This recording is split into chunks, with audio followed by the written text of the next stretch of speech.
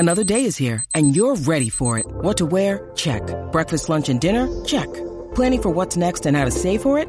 That's where Bank of America can help. For your financial to-dos, Bank of America has experts ready to help get you closer to your goals. Get started at one of our local financial centers or 24/7 in our mobile banking app. Find a location near you at bankofamerica.com/talktous. What would you like the power to do?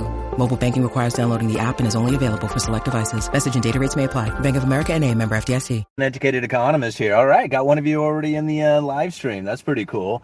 Man, you must have been waiting for it. Let's see, what happened today?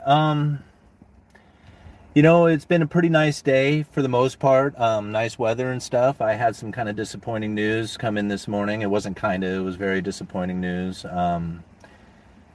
My friend Ginny had passed away.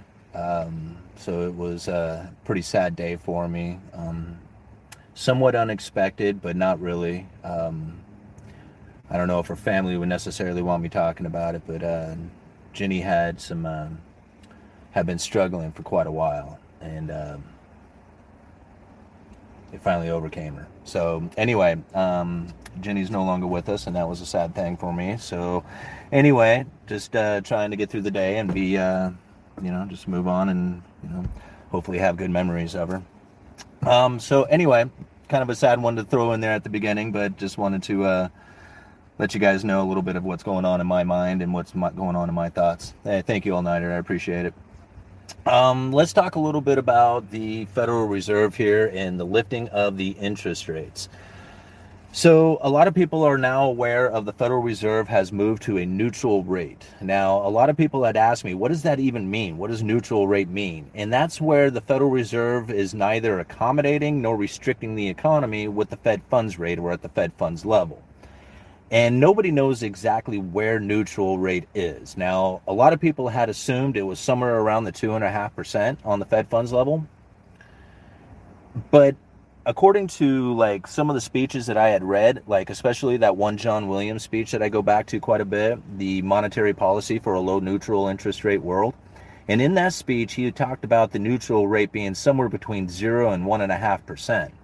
Now, of course, things have changed quite a bit, within the economy, especially when it comes to inflation and what people are anticipating inflation is going to be into the future, which has, the inflation expectation has an impact on actual inflation.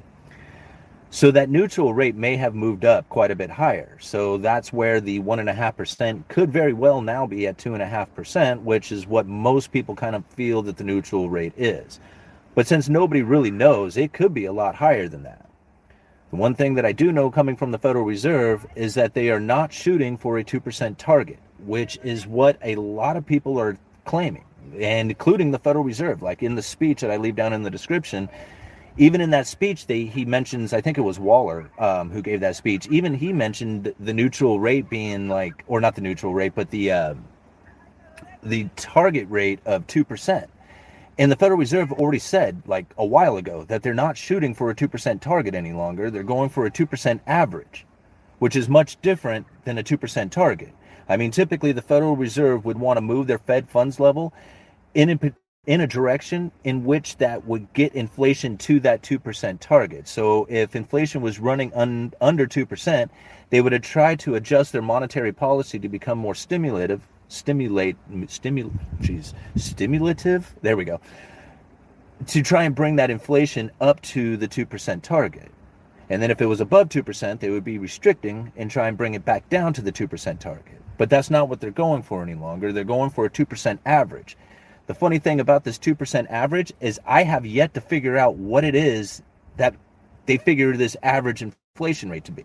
I mean, is it average inflation over 5 years? Is it 10 years? Did they start the average from before the pandemic or after the pandemic? When does this average inflation start? Nobody seems to really know about this or talk about it. And so we don't really know where the average inflation really is. Now, we do understand that the target inflation rate, and that's pretty easy. I mean, inflation's at 9.1%, then you become restrictive, right? Until you bring it down to the 2. But we don't know how the monetary policy is supposed to operate when it comes to average 2% inflation. So there's a major difference inside of that, which I don't think anybody really seems to take into consideration, including the Federal Reserve in their speeches. So I'm still kind of lost on that one and have yet to figure that one out, the 2% average inflation. But let's just talk about the neutral rate. So the neutral rate, where the Federal Reserve is neither restricting nor accommodating the economy. And now this is really kind of an interesting spot to be in as well, because really it doesn't necessarily dictate like where interest rates are going to go, because we already seen the mortgage rates coming down, because a lot of people are anticipating that the Fed is going to hit that neutral rate and then stop lifting interest rates at that point. So a lot of people are taking into this consideration that that's as high as interest rates are going to go, that they're not going to go any further from here. But that may not be the case. I mean, they very well could try and restrict the economy to get the inflation down to their 2% target for average. Not their 2% target, but their 2% average target.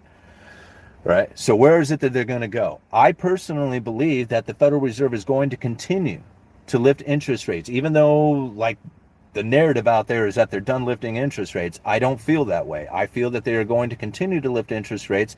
They're going to try and get as much ammo back as they can, which is the lifting of that Fed funds. Like, if they want to try and stimulate the economy, they have to drop the Fed funds rate.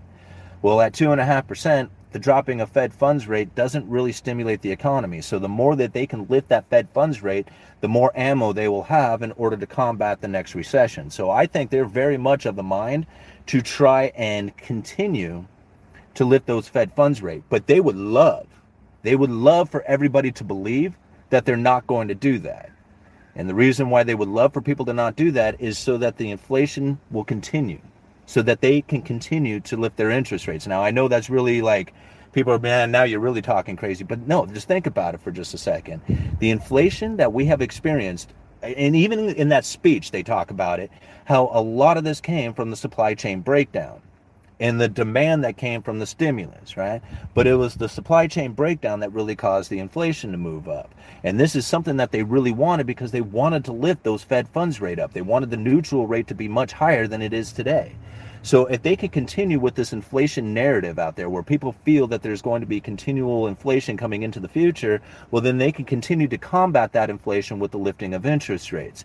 So if people even have this idea that there's going to be a stalling out of the lifting of interest rate, or lifting of Fed funds, or even a reverse to the Fed funds level, then that would actually be stimulating to the economy. People would be like, oh man, let's get into the stock market. Let's get into some of the other things that are going to cause, that are going to be moved up as far as asset prices caused by the lowering of interest rates.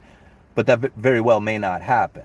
You kind of, I know I'm talking in circles here, but I hope you guys kind of get what I'm coming from here, is that it's the credible threat that's coming from it.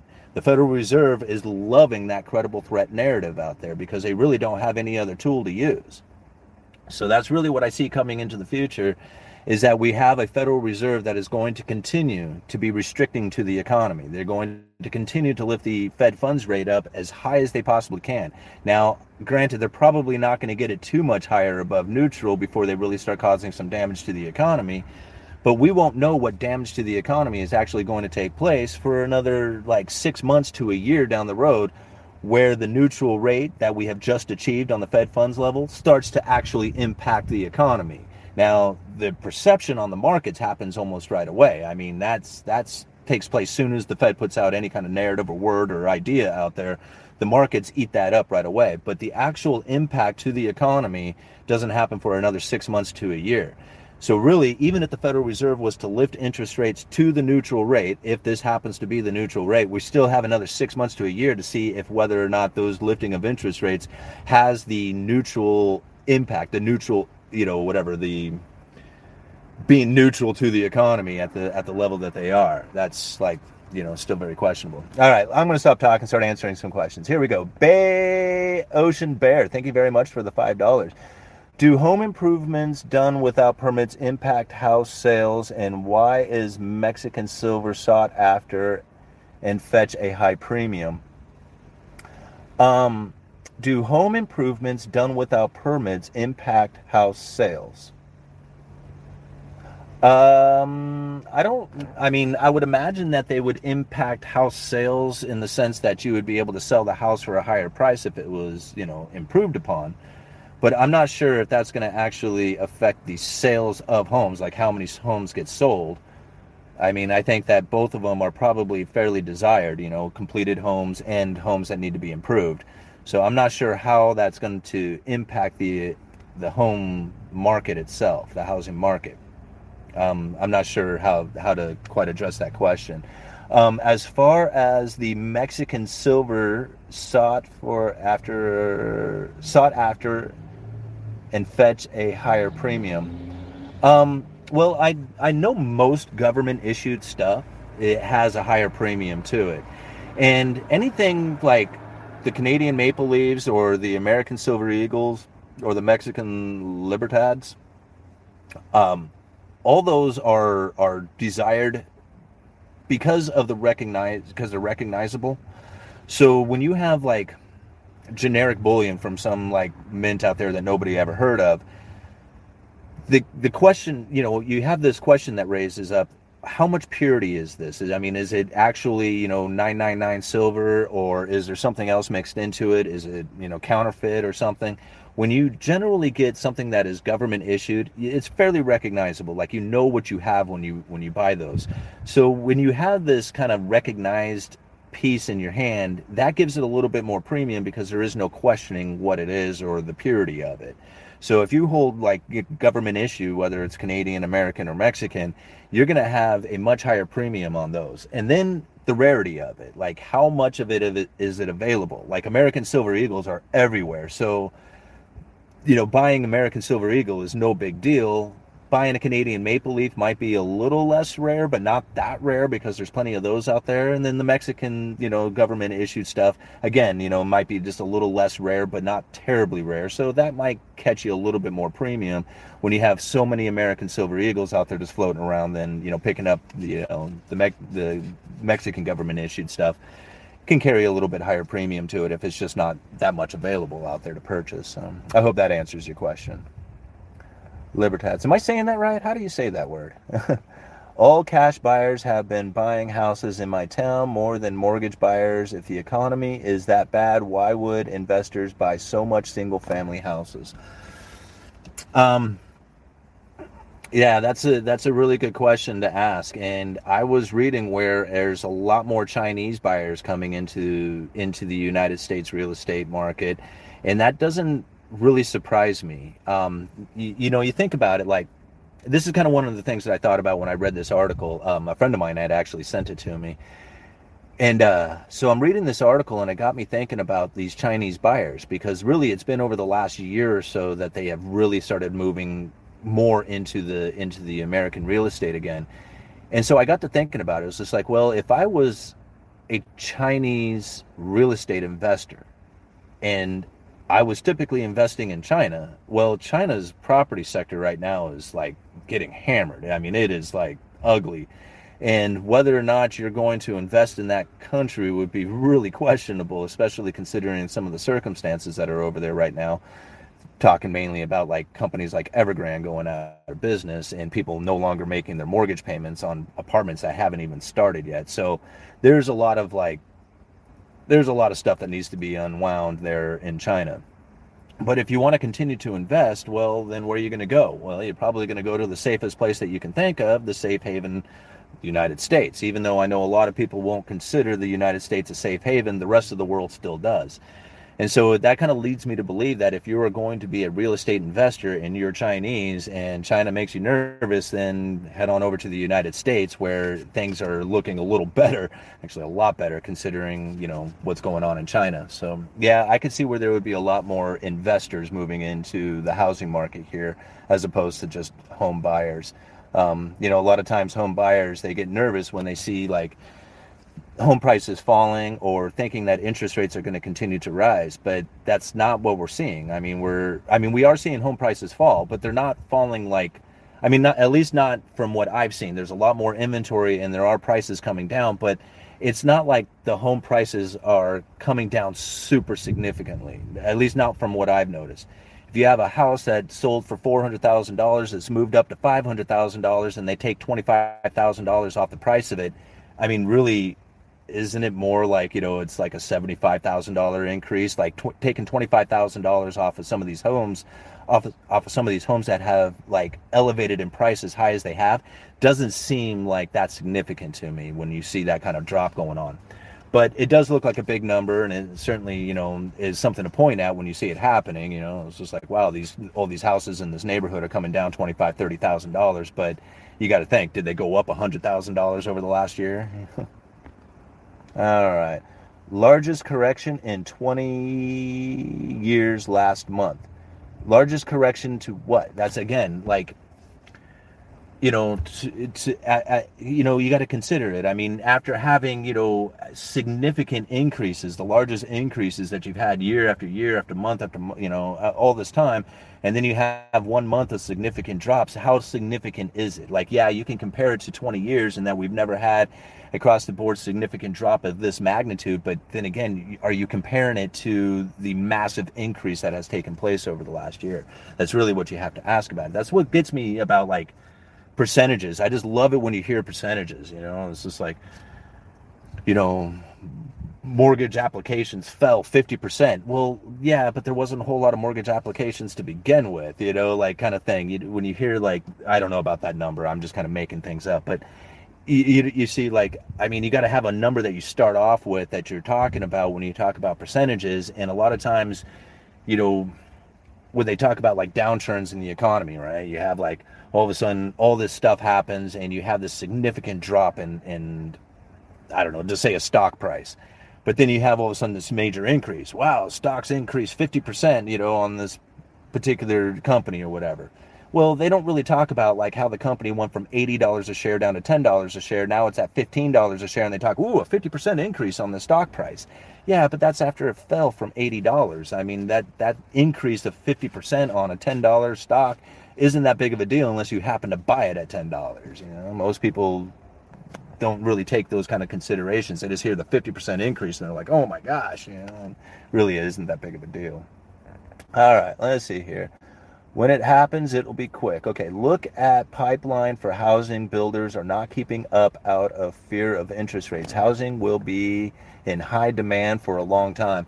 Yeah, I can kind of see like the bullwhip effect taking place within the housing industry, especially with the interest rates moving up as quickly as they did and people getting very panicked about it. I don't know how to say this word. Anyway, they get very panicked about the idea that the prices are going to fall. And if a buyer is out there looking to buy a house and they think that the price is going to fall, well, that makes them nervous. Like, they don't want to buy into that until they actually know that the prices are going to come down or not come down.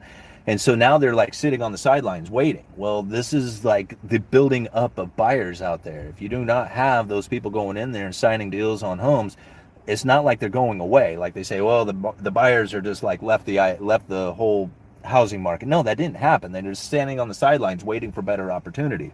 Whether it's lower interest rates or a lower price, one or the other, they're waiting for it.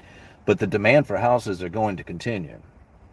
So as they're waiting, you got an inventory buildup. As the inventory builds up, then the prices fall. When the prices fall, then you're going to have a rush of people move into it. So that's kind of the idea that I feel is going to happen, is that if you have an inventory buildup, you have the interest rates rise, you have the home prices come down, at some point the buyers are going to start moving into it. Once they move into it, it's going to zap the inventory out of there, and there's not a whole lot of homes starting right now to fill in the gap. Right? So there's like a gap in production taking place, much like everything else that happened in the economy. Like, they told everybody to stay home, so there was a gap in manufacturing that had happened. Same thing that happened in lumber. I mean, there was already an inventory depletion, but then when the pandemic hit and they told everybody to go home and not go to the mill to work, then there was a gap in production of inventory right there. And then once the inventory was zapped out, filling in that production was very difficult again. So we very well could experience something like that again going into the housing industry. But at first, if that is to take place, then you would see a significant drop in the house prices and then immediately get zapped out. Inventory falls and the prices move back up as there's less homes being built to replenish that. Again, that's just kind of a guess, but it could happen. All right, thank you very much, Jaws, for the $2.99. Thank you for the super sticker. Very much appreciated. Imagine trusting your government. Don't trust anybody or anything. You know, God, we are so wildly slow at adapting to this crap. Yeah, I can see that. All right, let's move up here a little ways. All right, I just joined. What's the conversation been about? We're talking about interest rates and whether or not the Federal Reserve is going to continue to raise interest rates or if they are done at the neutral rate. So that's kind of what we're talking about. I ordered trusses for the garage build with a 6-week lead time, received them in 3 weeks. Delivery driver told me 400 orders had canceled in the last month. This is a large truss plant in Wisconsin. Wow, that's pretty incredible. I'm still waiting for vinyl windows. That's going to be my indicator. That's the one that I noticed had an incredibly long lead time to it that didn't seem to shorten up very much. And so I'm still 2 months out, 2.5 months on vinyl windows. That time had shortened up for quite a bit. Like, it was getting down to like under 2 months, and there was a couple of times that we had put some orders in there where they must have had a gap in production that we were able to get vinyl windows fairly quickly. But the last few that I have ordered, they seem to be 2.5 months out, which still leads me to believe that there's a lot of demand for these windows. And once I see the window lead time come down significantly, I'm going to know that the building industry is definitely taking a turn. But right now, I'm still a long ways out on these vinyl windows. But hearing that about the truss company, that's going to be very telling, because that's the framing. That's everything out there. Until the framers do their job, there is no other trade that can do anything out there. The plumbers, the electricians, it doesn't matter what you do as far as a trade goes. Until the framers get their thing done, then there's no house to even work on. All right. Thanks, Yui, a.k.a. Simon. That's me. All right. Do you follow the war much? Nope, I don't. To me, that war is a lot more political, and I just, I don't know. There's so much propaganda that runs through that stuff to try and convince people. Like,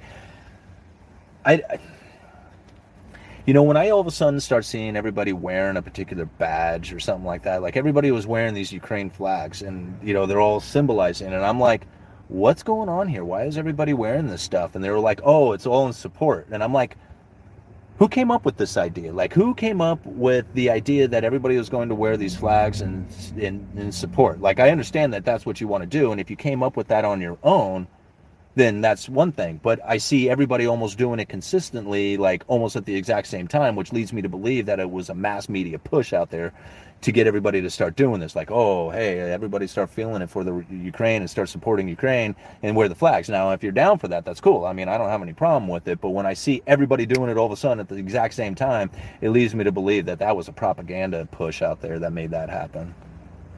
What about how it impacts commodities? It's going to impact,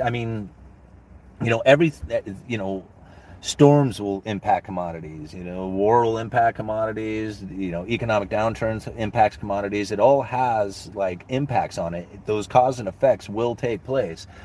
I mean, there's a lot that's going on right now when it comes to like grain transports and oil transports and all that other stuff that has to do with the war. And yeah, that's going to have like impact to the economy.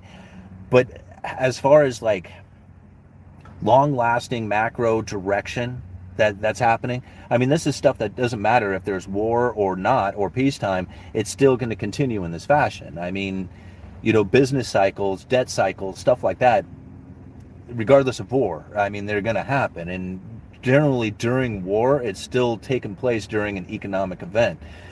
I mean, when you have generally when you have an economic downturn, like a massive economic failure that's going to happen, almost always it coincides with some sort of war, right? I mean, almost always it does.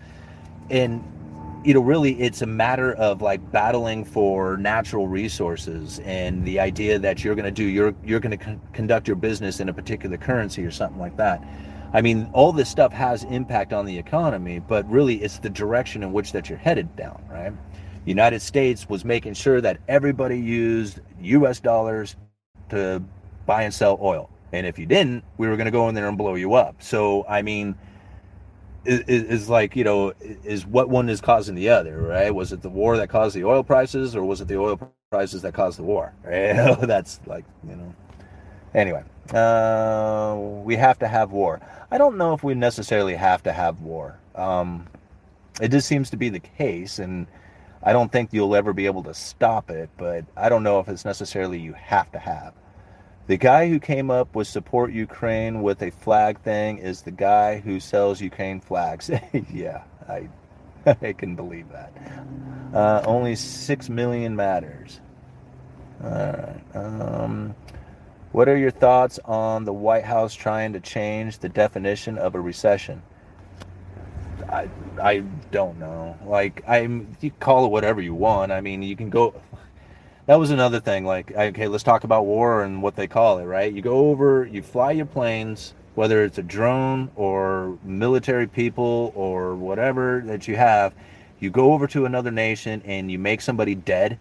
That's war, right? No matter how you look at it, that's a war. And you can call it whatever you want. You can call it police action, or you can call it like, I don't care what you call it. Like, if you're making somebody else in another land dead, that's war. And so, I mean, I guess you can call it whatever you want so long as it's not a war, but that's what it is. And so, anyway, when it comes to recession, it's the same thing. Yeah, I mean, it was just like, if you have 2 quarters of negative economic growth or negative GDP growth, if you have high unemployment or low unemployment, however you call it, if you have bankruptcies starting to take place, if you have like issues like that going on, then typically, you would think, okay, well, this must be a recession. I mean, you can define it whatever you want. It doesn't make it any different than what it is. It's kind of like comparing inflation today to comparing it to like 1982. It's like it's not even the same thing anymore. I mean, why are you comparing today's inflation to 82 inflation, saying look how much higher it is? It's not even judged or figured in the same way. It's like something completely different now. Any insight on the possible railroad worker strike?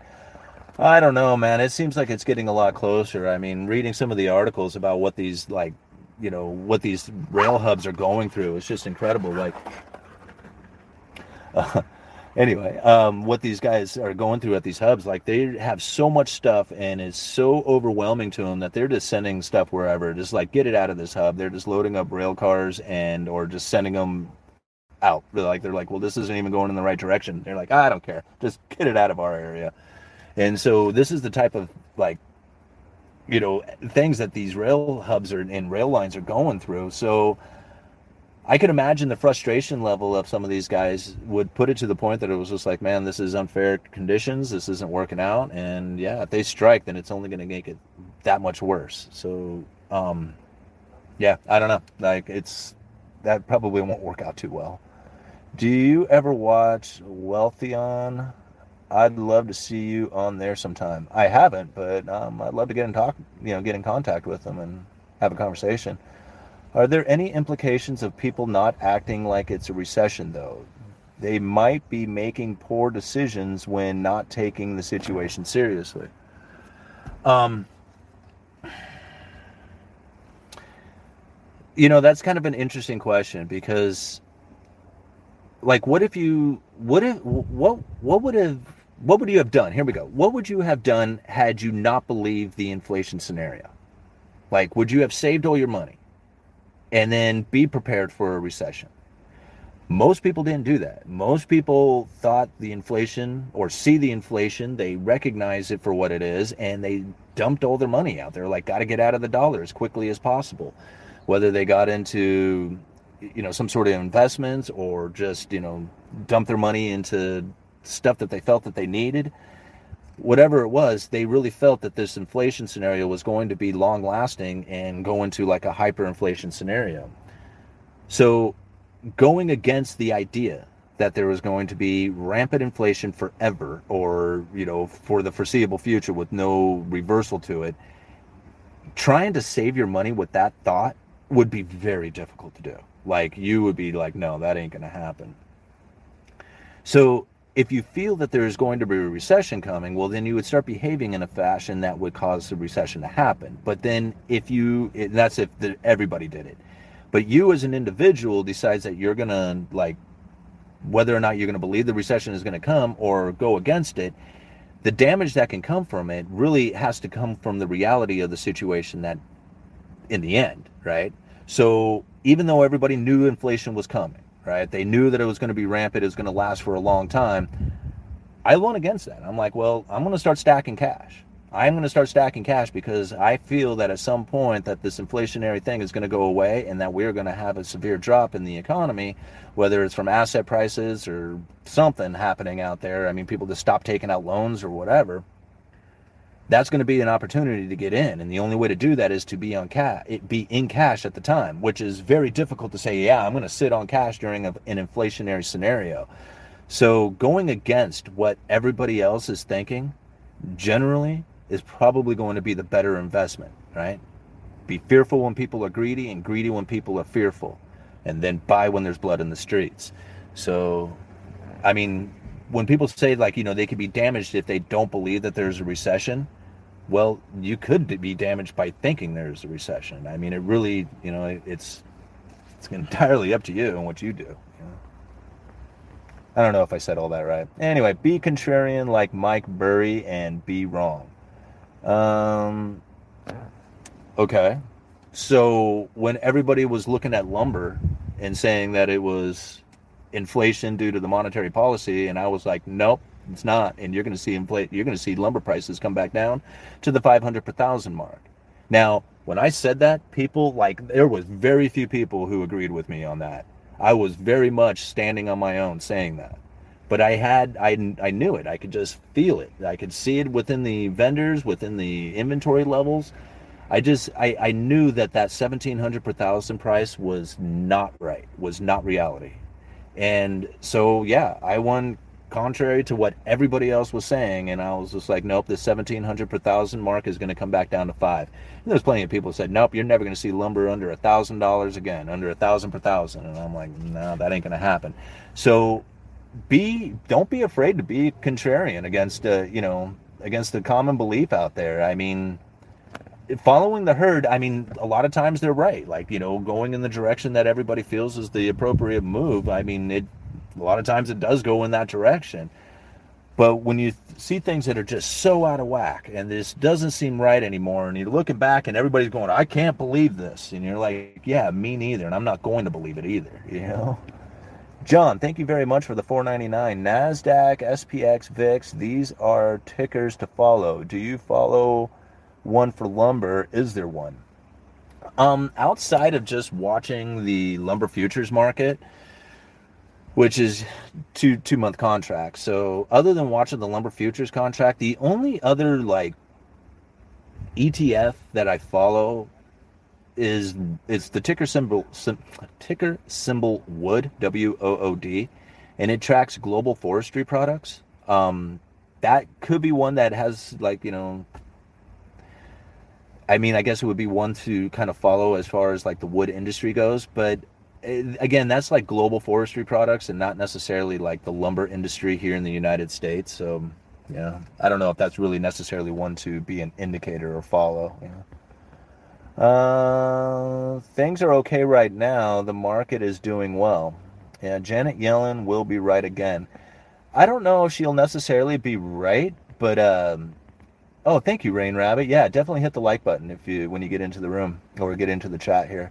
I don't know if Janet Yellen will necessarily be right, but when she said that we may never see another recession again, I mean, you think about what happened during the last recession. I mean, everybody loved it, right? They all got to stay home and had their rents taken care of, and they got stimulus checks. Like, a lot of people didn't even know we had a recession. They were like, man, the pandemic was the greatest thing that ever happened, other than, you know, everybody getting sick and dying.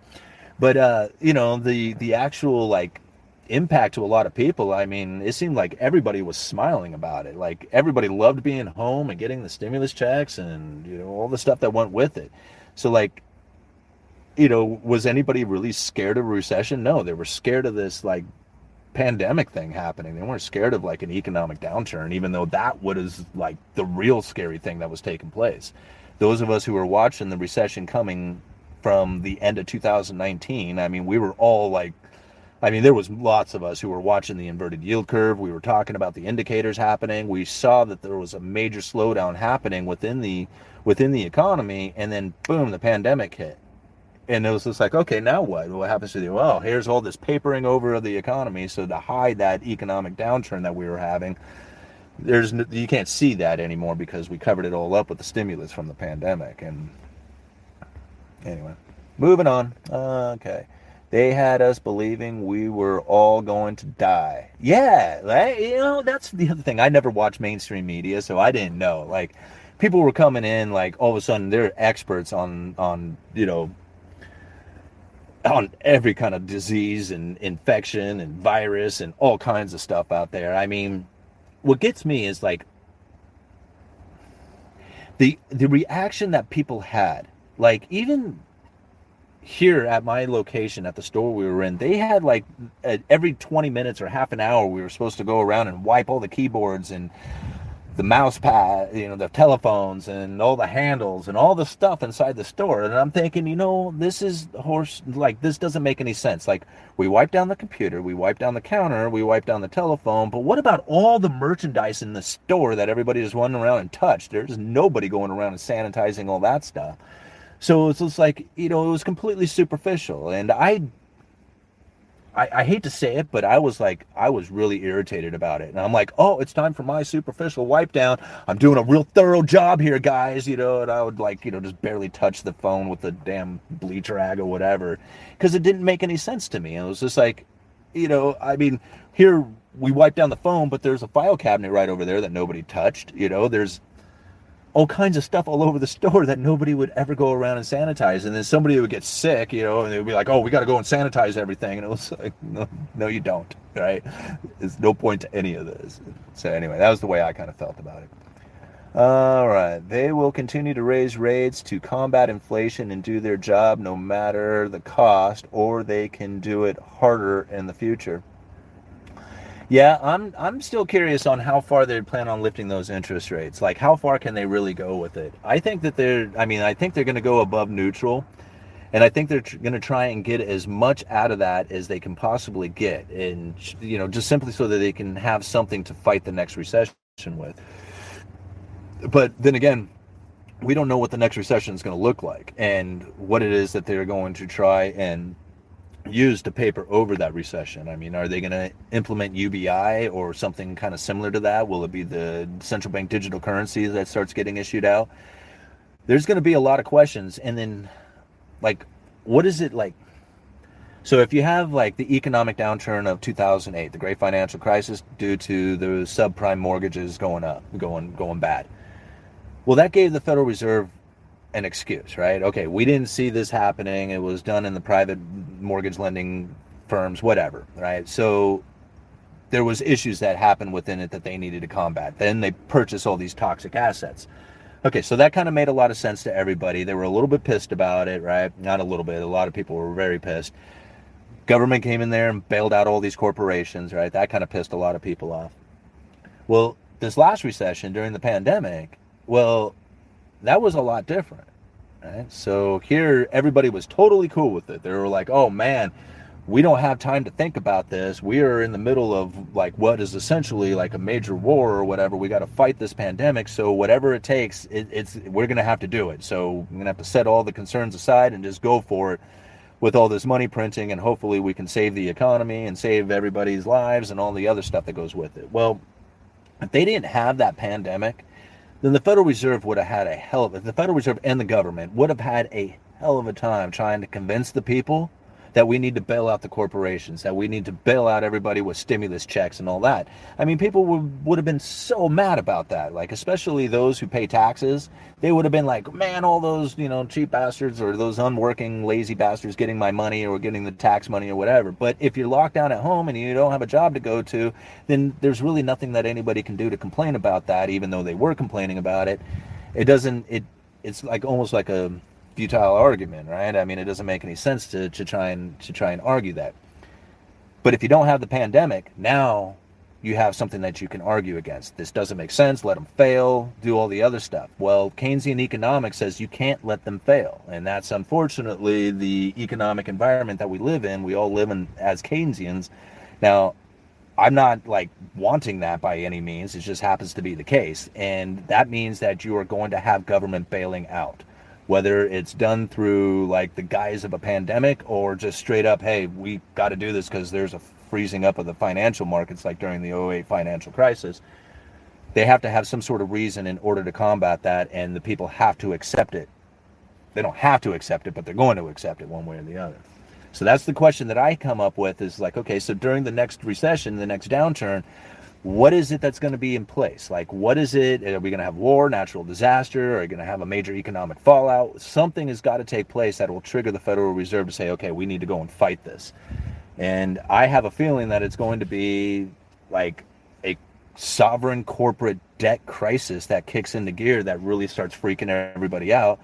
And if we have this global sovereign debt crisis happening, then the United States and the Federal Reserve can say, okay, listen, we need to take interest rates into negative territory. The only way to really do that is to pull the cash out of the system and get everybody locked into the digital central bank, digital currency.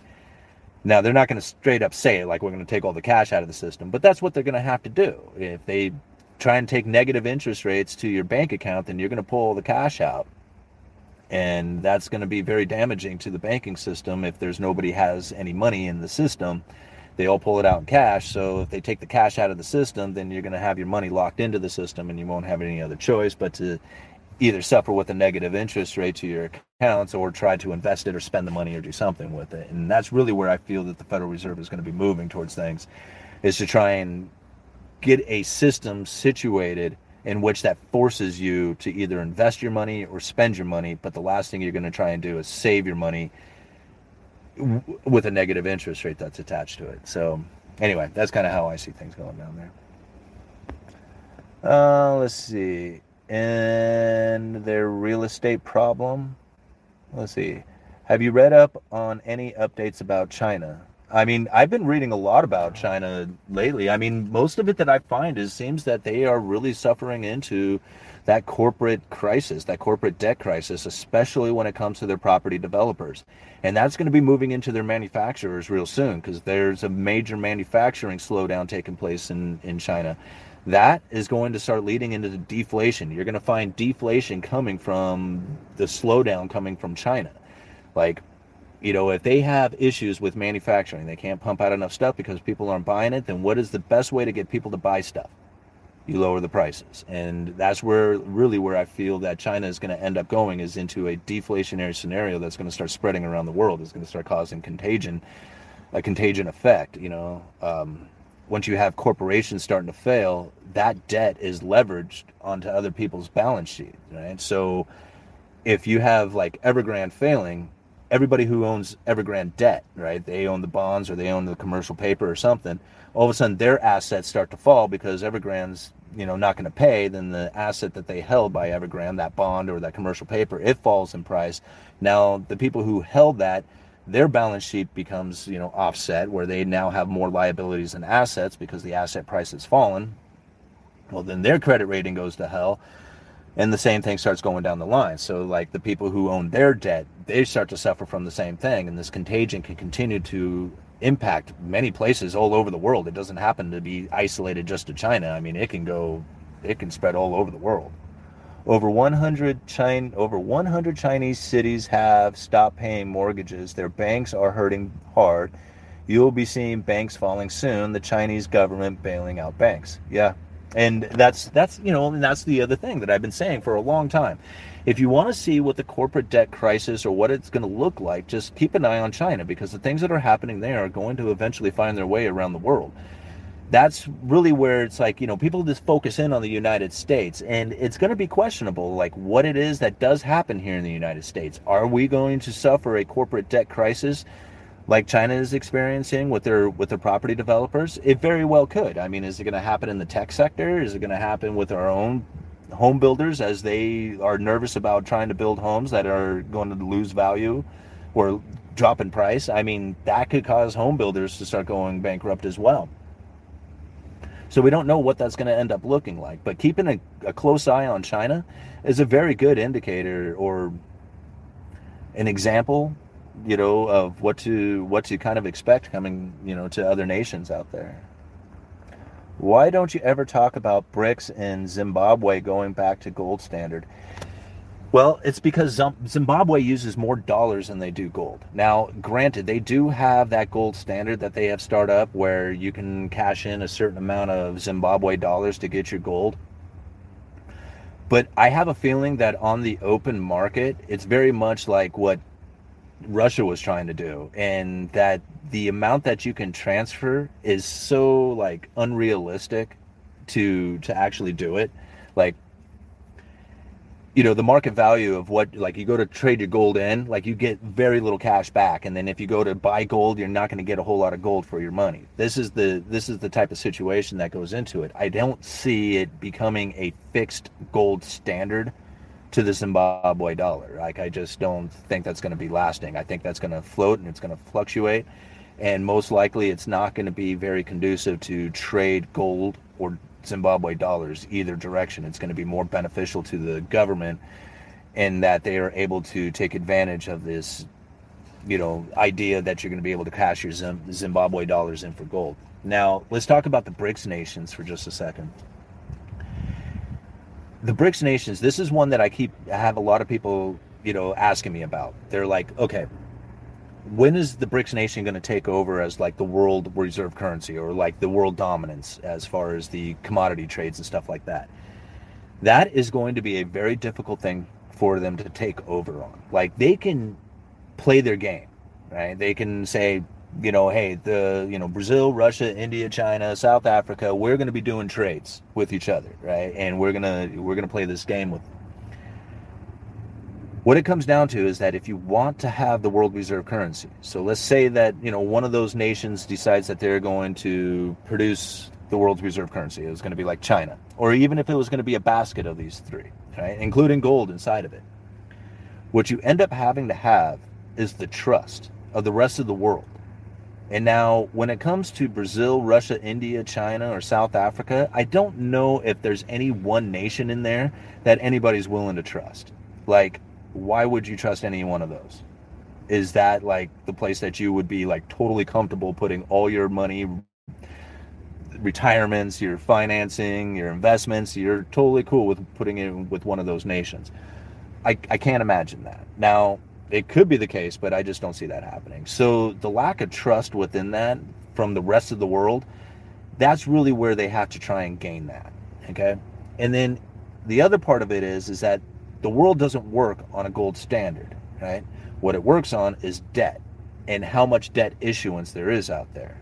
Because the reason why the United States has the world reserve currency is because of two reasons. One, we have the world's biggest debt, right? We are able to supply the world with a safe and liquid asset like the U.S. Treasury. And there's very few nations out there who are going to be willing to go into that kind of debt in order to supply the world with a safe and liquid asset like the U.S. Treasuries. And then the other thing you have to do is actually supply the world with dollars, which means that you need to buy their stuff in order to supply the world with dollars. So then you have to go into deficit trading. These are two things that would be very difficult to try and overcome, right? Especially if you're trying to do it with a gold standard. Can it happen? Sure. I mean, it can happen, especially if people start losing trust in the U.S. dollar, which it does happen here in the United States. I mean, everybody thinks that inflation is going to kill them. But the United States is the only place where people don't seem to want dollars. Everybody else in the world loves the dollar, and they will totally take it from you. So the idea that you can go out to the rest of the world and buy stuff with dollars is by far the most prevalent currency out there. So until those things change, you're not going to really see any of these other nations taking over, including the BRICS. Although they are building it, right? So it is something that is advancing, it is moving forward. But as far as something that's going to take over, I don't see that happening anytime soon. Will it happen eventually? Sure. But as far as getting prepared for that, I am not. Central banks own over 60% of the debt. Yeah, I can believe that. What stuff do people buy from the U.S.? Well, I mean, there is a lot of stuff. I mean, mainly the United States produces more food, exports more food per capita than any other nation out there. Now, there are nations that produce more food, like in pounds, like in money or whatever. China and India produce more food. But as far as exporting, we produce far more food than we consume, and we export a lot of it out of this nation. We also export cars. We export agricultural products like crazy. It's like lumber. Like a lot of people, that's another thing. Like, a lot of people don't realize how many logs we export out of this nation. And, when lumber prices were running up really high, everybody says, well, obviously it's, greed or manipulation or something that's happening here because the loggers aren't getting any money for their timber. Like the timber prices haven't gone up what the lumber prices did. Well, that makes a lot of sense to me because lumber is a domestically manufactured and consumed item. Now, we do ship lumber out of the nation, but for the most part, lumber consumption and production stays right here in the United States. What we do ship out of here is a lot of logs, and those go to China. But China gave us the finger on logs back during the trade wars. They were like, hey, we don't need your logs. We got Russia over here who's more than willing to send us logs. And they became the number one forestry exporter. Russia did, right? I think Canada was number one, and then Russia took over from that. So it made a lot of sense to me that all of a sudden you got this log demand that was going over to Asia, all of a sudden just turn off, right? It got hit by these trade wars. Well, if that's the case, then all of a sudden now you're going to have a glut of logs here, but the lumber industry doesn't change. It's like, there's still the domestic manufacturers and the domestic demand, right? So yeah, there might have been a lot of logs because you weren't shipping them over to China, but it's not like the United States can consume all those logs and produce it into lumber. So there was a glut of logs during a time when there was, a shortage of lumber, which is kind of weird to think about, but that's what the case was. All right. If the debts are dumped, it's still deflationary, right? If debts are dumped. Well, okay, so you have to define, like, everybody, it's hard to, a lot of times deflation, inflation, it's defined by people differently. Like a lot of people, when they hear the word inflation, they immediately go to prices. Prices is what they think about when they hear inflation. That's actually price inflation. Inflation is the expansion of money and credit. Deflation is the destruction of money and credit. So when you have people paying off their debts, paying off their student loans, credit card, house loans, car loans, the U.S. government stops issuing out debt, starts paying off those U.S. treasuries. When you have people who are backing away from issuing out credit, taking out credit, and then start paying off their debts, that is destruction of money and credit. That is deflationary within itself. So yes, if debts were to be dropped or, gone away or whatever you want to put it, because you can't, debts just don't go away. Somebody has to take a loss from that.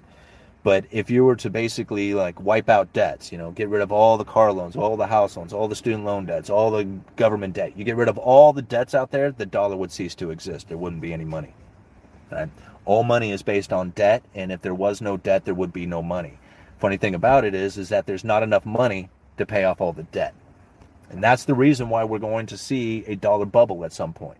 It's because when people finally decide, okay, I do want out of the dollar. I don't want anything to do with it anymore. I'm bailing out. And if everybody has this idea, then what they're going to have to do is try and get a hold of as many dollars as possible. Excuse me, guys. They're going to have to get a hold of as many dollars as possible in order to pay their debts off. And that's where the major problem is that there won't be enough dollars to pay off all the debts. So at the end of the day, when it's all said and done, there's still going to be debts out there that people want to try and get out of, and there's not going to be enough dollars, and they will do whatever they can to get those dollars. You see where I'm kind of getting at? So if you have a deflationary scenario where the Federal Reserve is contracting their money supply, they're pulling in a lot of those Federal Reserve notes, those liabilities, that's dollar destruction. At the same time, you got a lot of people who had taken out debts thinking that they were going to try and beat the inflation scenario coming. You take out, a lot of debt at low interest rates, and that way you can combat the inflation. Well, if there's a deflationary scenario coming where there's less dollars in the system, you got liquidity drying up, which is happening all around the globe right now. And you can just, that's the reason why you're seeing so much sovereign and corporate debt crisis happening, is because of this liquidity drying up. Well, if you have that happening, then you're going to have a demand for the dollar that's going to go up, and it's going to create a dollar bubble. Like, there is no way out of the dollar without creating a dollar bubble. And the only way that you're going to have like a hyperinflation scenario is if you do not have the dollar as the world reserve currency. So as long as the dollar is the world reserve currency, you're not going to have a hyperinflation scenario come from that. I mean, the reason why you saw hyperinflation from these other nations is because they didn't have the world reserve currency. They were trying to outrun their debt by printing up money. We don't do the same thing. Like, the Federal Reserve doesn't have to be the buyer of the debt. The rest of the world could buy the US debt, and that actually happens when you have a scary scenario happening out there and people are looking for a safe haven place. They flock to the United States. It's just, I don't know when that'll change, and I don't know why it is that people have this perception out there that, you know, the United States has always been the safe haven and always will be, but that seems to be the case today, and I don't think that's going to change. Bankruptcies is basically like paying off a debt ledger wise, then dollars leaving the system. Yeah. What happens when they stop buying the debt and start dumping dollars? What happens when they stop buying the debt and start dumping dollars? When the Federal Reserve stops buying debt, or when the rest of the world stops buying the debt? Because even if the rest of the world stops buying debt, they still, like, that's fine. Like, even if they didn't go into the United States and didn't buy the debt, okay, so we'll say that happens.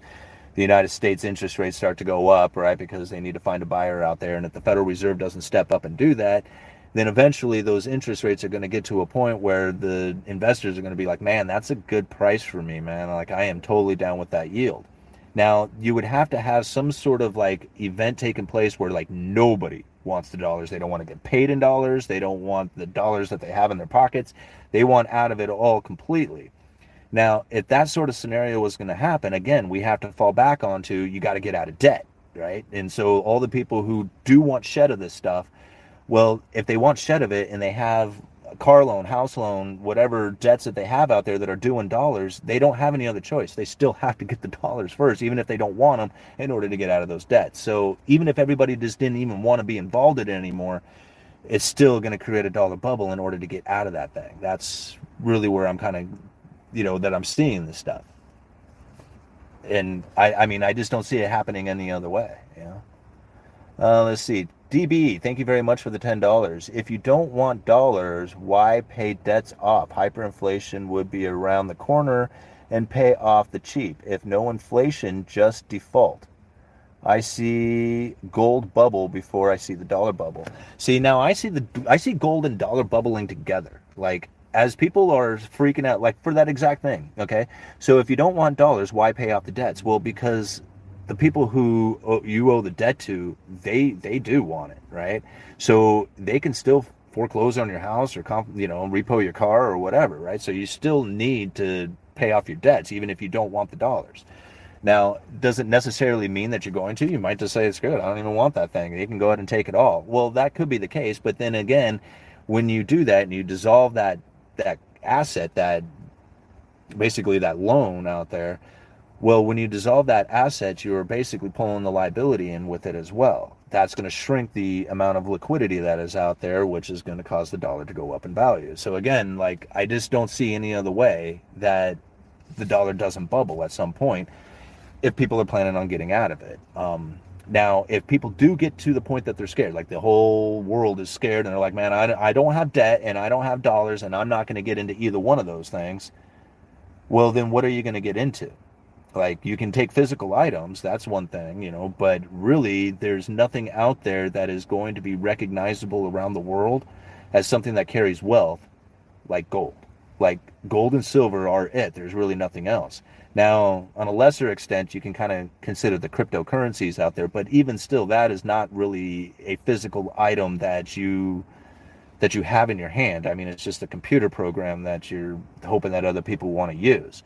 Gold is physical. It's in your hand, and there's no way that it's going to change. So if you are in a situation in which that people are scared of the dollar and they're going to want to get out of it and they don't have any debts to pay and they need to find a place to put their wealth, there's nothing else that really is going to work out there other than gold. So at the same time that you see dollar destruction happening or debt destruction causing a dollar bubble, people freaking out about being in the dollar, they're going to move into gold, and you can see these two elevate at the exact same time. How long that lasts, I don't know. I mean, eventually one's going to win out over the other, and if you have a situation in which that dollars are being considered like being nervous to be into, then you're going to find at some point the dollar will pop, and then that'll be it. Nobody's going to want it. Won't be any use for it anymore, and gold will take over. I can only assume that there's going to be something else in play by that time. I doubt gold is going to end up being a world reserve currency. Most likely it's going to end up being like a basket of currencies, SDR, the Fed coin, something like that. Yeah. Metals are safe haven for your hard-earned wealth.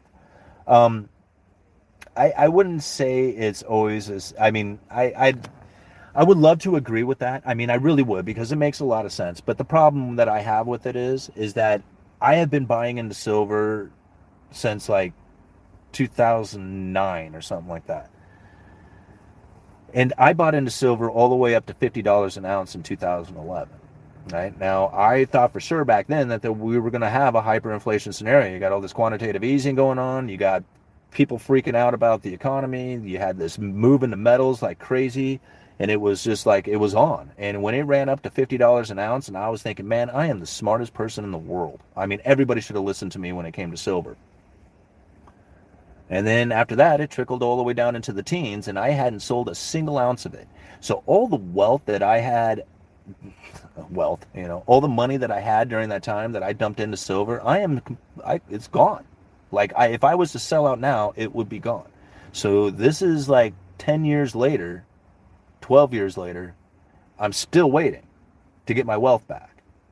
Now, that is a very discouraging place to be if that's what you were trying to do, is to hold on to your wealth. I don't look at it like that anymore. I did at one time. I looked at silver was going to go up to, $500 an ounce, and I was going to be super wealthy from it and I have all kinds of money. I don't see it that way anymore. I look at silver as an insurance policy. I look at it as something that is outside of that third-party risk, something that I do not have to worry about economic fallout or somebody paying back or an envelope coming in the mail or an app getting loaded up. I don't worry about any of that stuff when I have silver in hand. But that's what I look at it as an insurance policy. I don't know what my average is anymore. I don't pay attention to that. I really don't care what I paid for my silver. The only thing I do care about is how much I have. That's the only thing I care about. How many ounces do I have? And I look at it as that insurance policy forever. Like, that's like, I don't have an idea. Like, this is the thing. I would love for silver to stay at $18, $20 an ounce until I am like 75 years old or 80 years old. Then I want it to go to $500 an ounce. That way I can start selling it off. That's really what I want. Like, I want silver to stay suppressed forever. And I know a lot of people probably would argue with that. I don't care. That's not what I'm looking at silver for. I'm not looking at it as something that's going to make me a bunch of money. I want it to protect me. And that's what it's doing, especially if it's cheap. I mean, if you have it at $18, $20 an ounce, there's very little downside risk to that, right? I mean, even if it was to go down to $15 an ounce or even $10 an ounce, it's not that bad. I mean, considering what the losses you can experience within the stock market or housing or all kinds of stuff out there, a 50% hit on silver is only going to be a very short, minimal time, and it will come back up. I mean, there's going to be too many buyers coming in at that level. Either that, or the dollar is going to be so strong that even if it is $15 an ounce, you'll still be able to buy more with your ounce of silver than you could with the $15 you can today. So that's kind of one of the things that I see. It's just like, I don't look at it as something that is going to make me a bunch of money. I just look at silver as the protection insurance policy that it really is. I mean, because if I looked at it for building wealth, and it didn't do anything but take wealth from me, Let's see here. We are all being played. Well,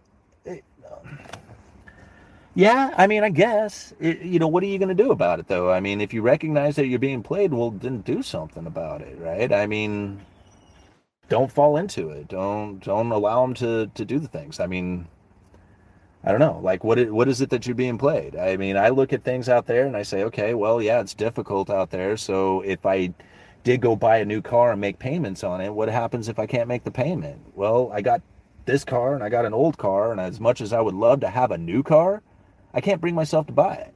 I can't do it. It's just like I'd rather save my money and, be prepared for a downturn. So, I mean, being played, what do you do? Like, you could have gone out there and bought a new car when everybody else did with the stimulus money. But to me, that's being played. Like, you're buying an overvalued car and you're paying an interest rate on an overvalued car. I mean, I'd rather drive a $500 car and keep my money. Buy solar generator of any size. Okay. They want to get you to pay for AlphaFold DB. You have to have Google could account. I don't know what they're talking about. Okay. Can a possible water shortage ever happen? Yeah, I could see that taking place. I mean, you have droughts that happen all over the place. So, I mean, we've had examples of water shortages. It's really weird to think of a water shortage being from the Pacific Northwest, considering that the rain comes down like 9 months out of the year. So it's hard to kind of grasp the idea that there's going to be a water shortage. Like, for me, it's just like, I don't see that, but it's possible, especially like it'd be a lot more concerning if you lived in the desert or something like that. It's drying up real quick. Yeah. Yes. Every system requires power to run the pumps. Yeah. All right. It's time for non-violent non-compliance. Yeah. I totally agree with that. What do they call that? Civil disobedience. I'm a firm believer in that. What's your favorite beer? I used to drink a lot of beer. I used to drink a lot of it, and when I enjoyed beer, I really enjoyed like a lot of the microbrews, especially like, here in the Pacific Northwest. They are like, we're famous for having like microbrews everywhere. So I enjoyed drinking those, but I haven't had a beer in like 7 years. I haven't drank any beer. There's some good non-alcoholic ones out there that are doing much better. I had an IPA over at the Workers during bingo that they have over there, and those ones are really good. I mean, you would question whether or not they actually had alcohol in them, but that's the only beer I really drink. So let's see here. What was that? Before Jekyll Island, there was no Fed.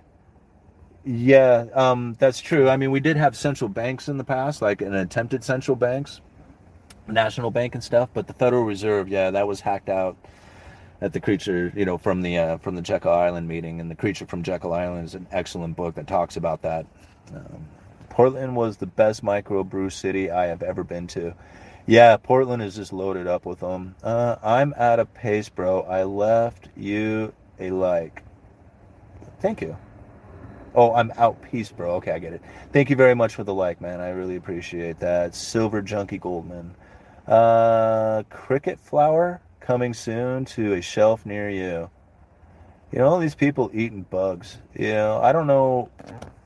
Maybe you're just from an area that isn't abundant with food. I mean, I don't know, because like, I am not concerned about like food shortages. Like, I'm concerned to the point that it's going to get very expensive for food, but there's not going to be so little food that you won't be able to find it. Like, it's just going to cost so damn much that you're not going to be able to afford it. That's the difference. So if you can't afford food and you want to eat bugs, then go for it. But I'm going to figure out, like, I'm not getting a new car. I'm going to be eating ribeyes. You guys can eat bugs. I'm not going to do that. All right. What about droughts, like farmers not getting enough water for their crops, causing food shortages? It's going to happen. And you're going to find that the farmers who do have, adequate water are going to get very rich. And then what's going to happen is, as food prices move up, it's going to be the same thing that happens throughout the rest of the economy when it comes to the bullwhip effect. If you have food shortages that happen, and again, the United States produces far more food than we consume, so there's going to be plenty of food here. It's just that the rest of the world is going to be willing to pay a high price for it, so the price of the food here in the United States is going to go up as well. When the price of food goes up, the farmers are going to be like, oh yeah, it's time to expand, right? So they're going to start taking out debt in order to expand their farms to produce more food because, why? You're making a lot of money off of it. And people who are seeing these farmers make a lot of money, they're going to want to get in on that action. So they're going to start taking out debts to try and increase their farms as well to produce this food that's really expensive. Well, the next thing you know, you're going to have all these farmers producing far more food than what is being consumed out there, and you're going to have a price in food price. You're going to have the price of food drop, and farmers are going to start going out of business. And that's where you're going to have the government going, oh man, we can't have all these farmers going out of business. Here's a bunch of money to burn your crop and dump your milk and do all this other stuff because you guys have overproduced your food. You know? Right? And that'll keep the food prices elevated and keep all these people from going out of business. No, I don't see mushroom clouds happening. No. All right. What's up, UE from Bitcoin? Thank you so much, man. Let's see here. Do you think we'll experience another lockdown? I doubt it. I doubt that we're gonna see another lockdown. Not like what we had experienced before. And really, like, I honestly think that the lockdown that happened in China, the last one, was to slow their manufacturing down. I really honestly think that they are trying to prevent that Cantillon effect from happening, because they're producers of all the stuff, right? So they're exporting more than anybody else is out there. That's new money coming into the system. Well, as that new money starts coming into the system, it starts driving people into luxuries. And this is one of the things that we're finding over there in China, is that people are like, wanting to increase their lives, right? They want to buy houses and cars and do all this other stuff. Well, that'll eventually get to a point where this demand for luxuries is going to grow, and they're going to start competing with foreign imports. So that's really where I feel China is going to try and stop it. And same thing with the United States. Like, they tried to prevent it from happening too. Like, if you lock down the ports, you lock down the rail system, you lock down the trucks, well, then all this stuff that you have ordered, all this inventory and all this luxuries coming from foreign nations coming into the United States, well, if you can stop that from happening, right, or at least try to prevent it, well, then you can make this kind of case going on in the United States where we don't have this effect going on, where all the dive into luxuries isn't happening because it's locked out of the United States. But it's just a matter of time, and that stuff is eventually going to come in. And same thing over in China, where eventually they're not going to be able to help it, and that new money is going to start driving people into luxuries. So this is really where I feel that a lot of the lockdowns was trying to prevent that stuff from happening, right? Stop the inventory from traveling through the nation and stop manufacturing stuff. But eventually it's all going to kick back into gear and the cycle will continue. Yeah. Thoughts on China and Taiwan, possibly war, maybe? I don't know. I guess it could. I mean, I don't know. Again, I don't really follow a lot of this stuff, just simply because it's more political and propaganda and stuff like that it just makes it very difficult to try and determine what is actual and what isn't, and the reasonings behind it all. Most of the time, that when it comes to like economic or macro changes, that usually has to happen after the fact of a war. So it's not like, again, I don't know. Like, if a war breaks out between, Taiwan and China, then yeah, that's going to have some major impact on it. But the thoughts of it going into it, I don't know. Like, to me, there's going to be more propaganda that hypes that up, Do I have any pets? Yeah, I have a dog. I have a really old pit bull. Her name is Jersey. She's a beautiful dog. Simon, see my food comment. Or is it Simon Food? Okay, you might be able to get food, but what do you think the millions that can't will do? They will go where the food is. That's another thing. Like, if it gets to that point, that would be like the perfect way to introduce a central bank digital currency, right? I mean, there's plenty of food here, you just can't afford it. So here's some central bank digital currency, go get your food, right? And then people will be like, oh yeah, give it to me. Give me that central bank digital currency. They'll beg for it. We need at least 100 thumbs up, people. Yeah, well, we got 164. So thank you, everybody who has been hitting the thumbs up. I really do appreciate that. Getting laid off from a bank job, so many closing in my area. Yeah, and I could see that as less people are taking out debt. Again, that's like a deflationary scenario, right? If you have banks closing, you have less people taking out bank or taking out loans, less mortgages being issued, less car loans being issued, all this, like, people are nervous about the future, so they're not taking out debt. I mean, this is debt destruction. This is dollar destruction. That's deflation happening right there. Now, until that has an impact on the prices, people won't recognize it for that. All right, Simon nailed it. Oh, well, thank you. All right. If you want to follow the wars without all the hype, check out Council on Future Conflict on YouTube. They do a decent job. Okay, well, that might be a place to go to. Council on Future Conflict. Yeah, go check out that channel, everybody. Okay, 5 people in my family recently got laid off from the bank industry. Gucci Gaga. Okay, let's see here. I work at the government contractor, and even we have laid people off in the last 6 months because we overhired for the IR&D. Yeah, and I'm going to say that that's probably going to be a case for a lot of people out there, that they have overhired, or that they hired people who were not, like, qualified for the job, basically just hiring warm bodies. Those people are probably going to end up losing their jobs, like laid off. Anybody who is in the industry for loans or mortgages or car loans, stuff like that, those type of industries are going to be very difficult, just simply because people are nervous about the higher interest rates, nervous about recession. So, and then not to mention that there's just less cars being completed right now due to the fact that there were so many shortages out there. So with all that said, I mean, yeah, you can see where the financial industry is probably going to continue to, see some pain until people are ready to start borrowing money again. Massive layoffs incoming. Stack as much as you can. Yeah. Let's see here. You sound educated to us. Well, thank you, Dave. I appreciate it. Peter Lynch beat the streets. Okay. Any info on concrete costs? I don't. Like, I wish I knew more about the concrete industry or the steel industry, because there's a lot that can be said within those. I don't know. I don't have really any information to talk about those two particular things, other than, the experiences that I have had. What is it? Just recently, what did I have?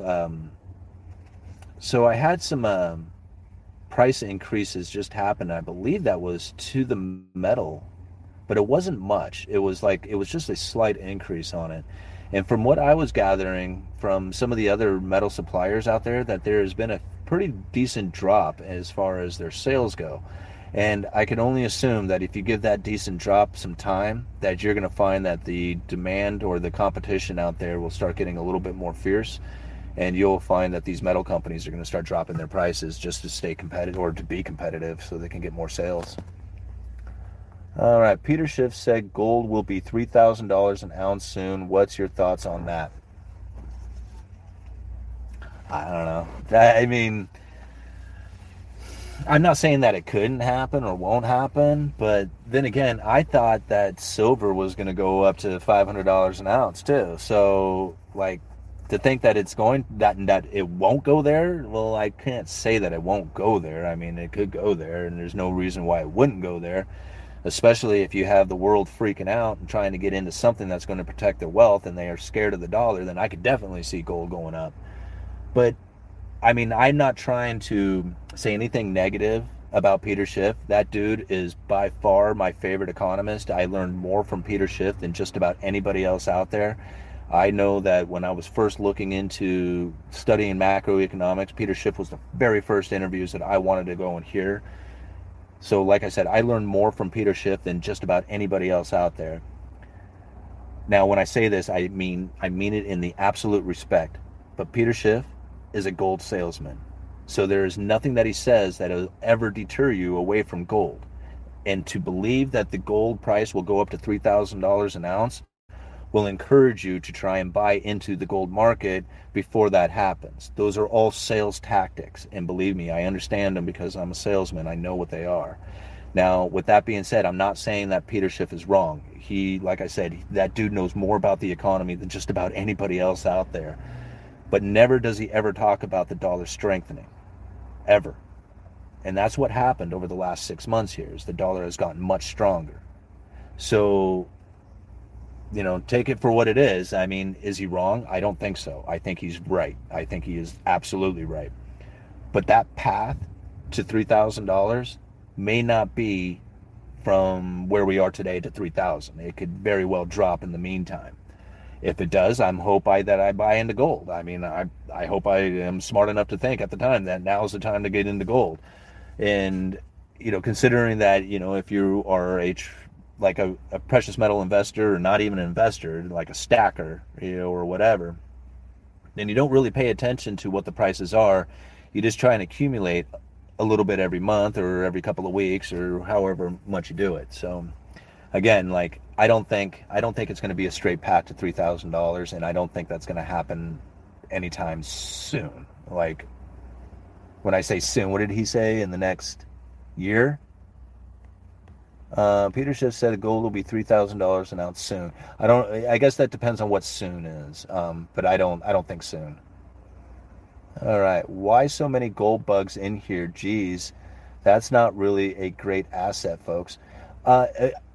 Again, I think it depends on what it is that you're looking to do with your gold. I mean, if you're looking for it to try and make you a bunch of money, like you're going to become really wealthy by buying gold today and then sell it into the future, that's the greater fool concept, right? You're planning on selling it to a greater fool. That's not an investment. An investment is something that's going to pay you over time.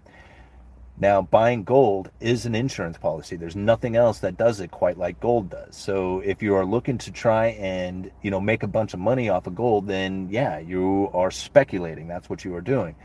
But if you are holding on to gold because you're trying to protect your wealth, then you are buying it as an insurance policy. There's two very different ways, or two different reasonings for buying gold. And a lot of people just kind of look at it and it's just like, oh, you're one of them gold bugs. Well, are you classifying me as a gold bug for insurance policy, or are you classifying me as a gold bug because I'm planning on selling it to for a higher price into the future?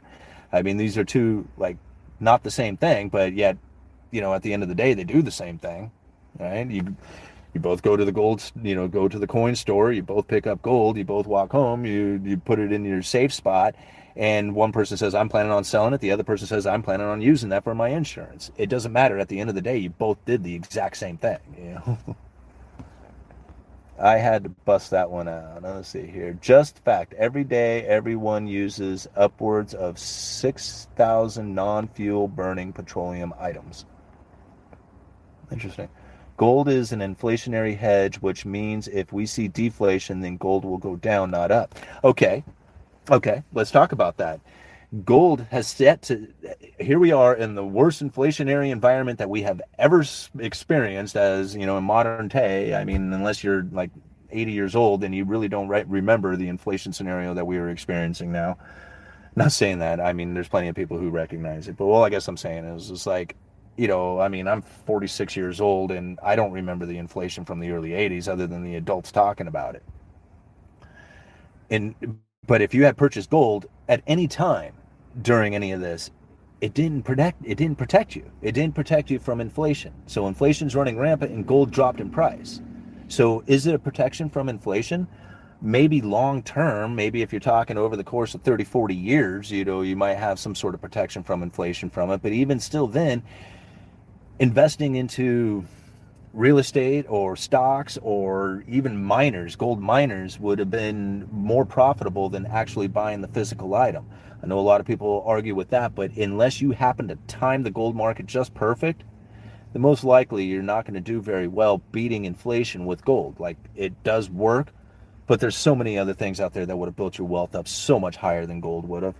So again, I don't necessarily look at it as a protector from an inflationary scenario. What it is an insurance policy to protect you from a possible inflation scenario. That's it. And because it never once has it done it for me. Like, I can't name any time in the past, since I started buying precious metals, that it has protected me from inflation. It hasn't done that. All right. Remember to smash that like button for UE. Thank you. Yeah, 325 of you up in here. I would really appreciate it if you guys hit that like button. It'll get more people, because it gets YouTube to, it kicks off the YouTube algorithm and starts spreading the video out there for more people to see, and we'll get more people up in here when you do that.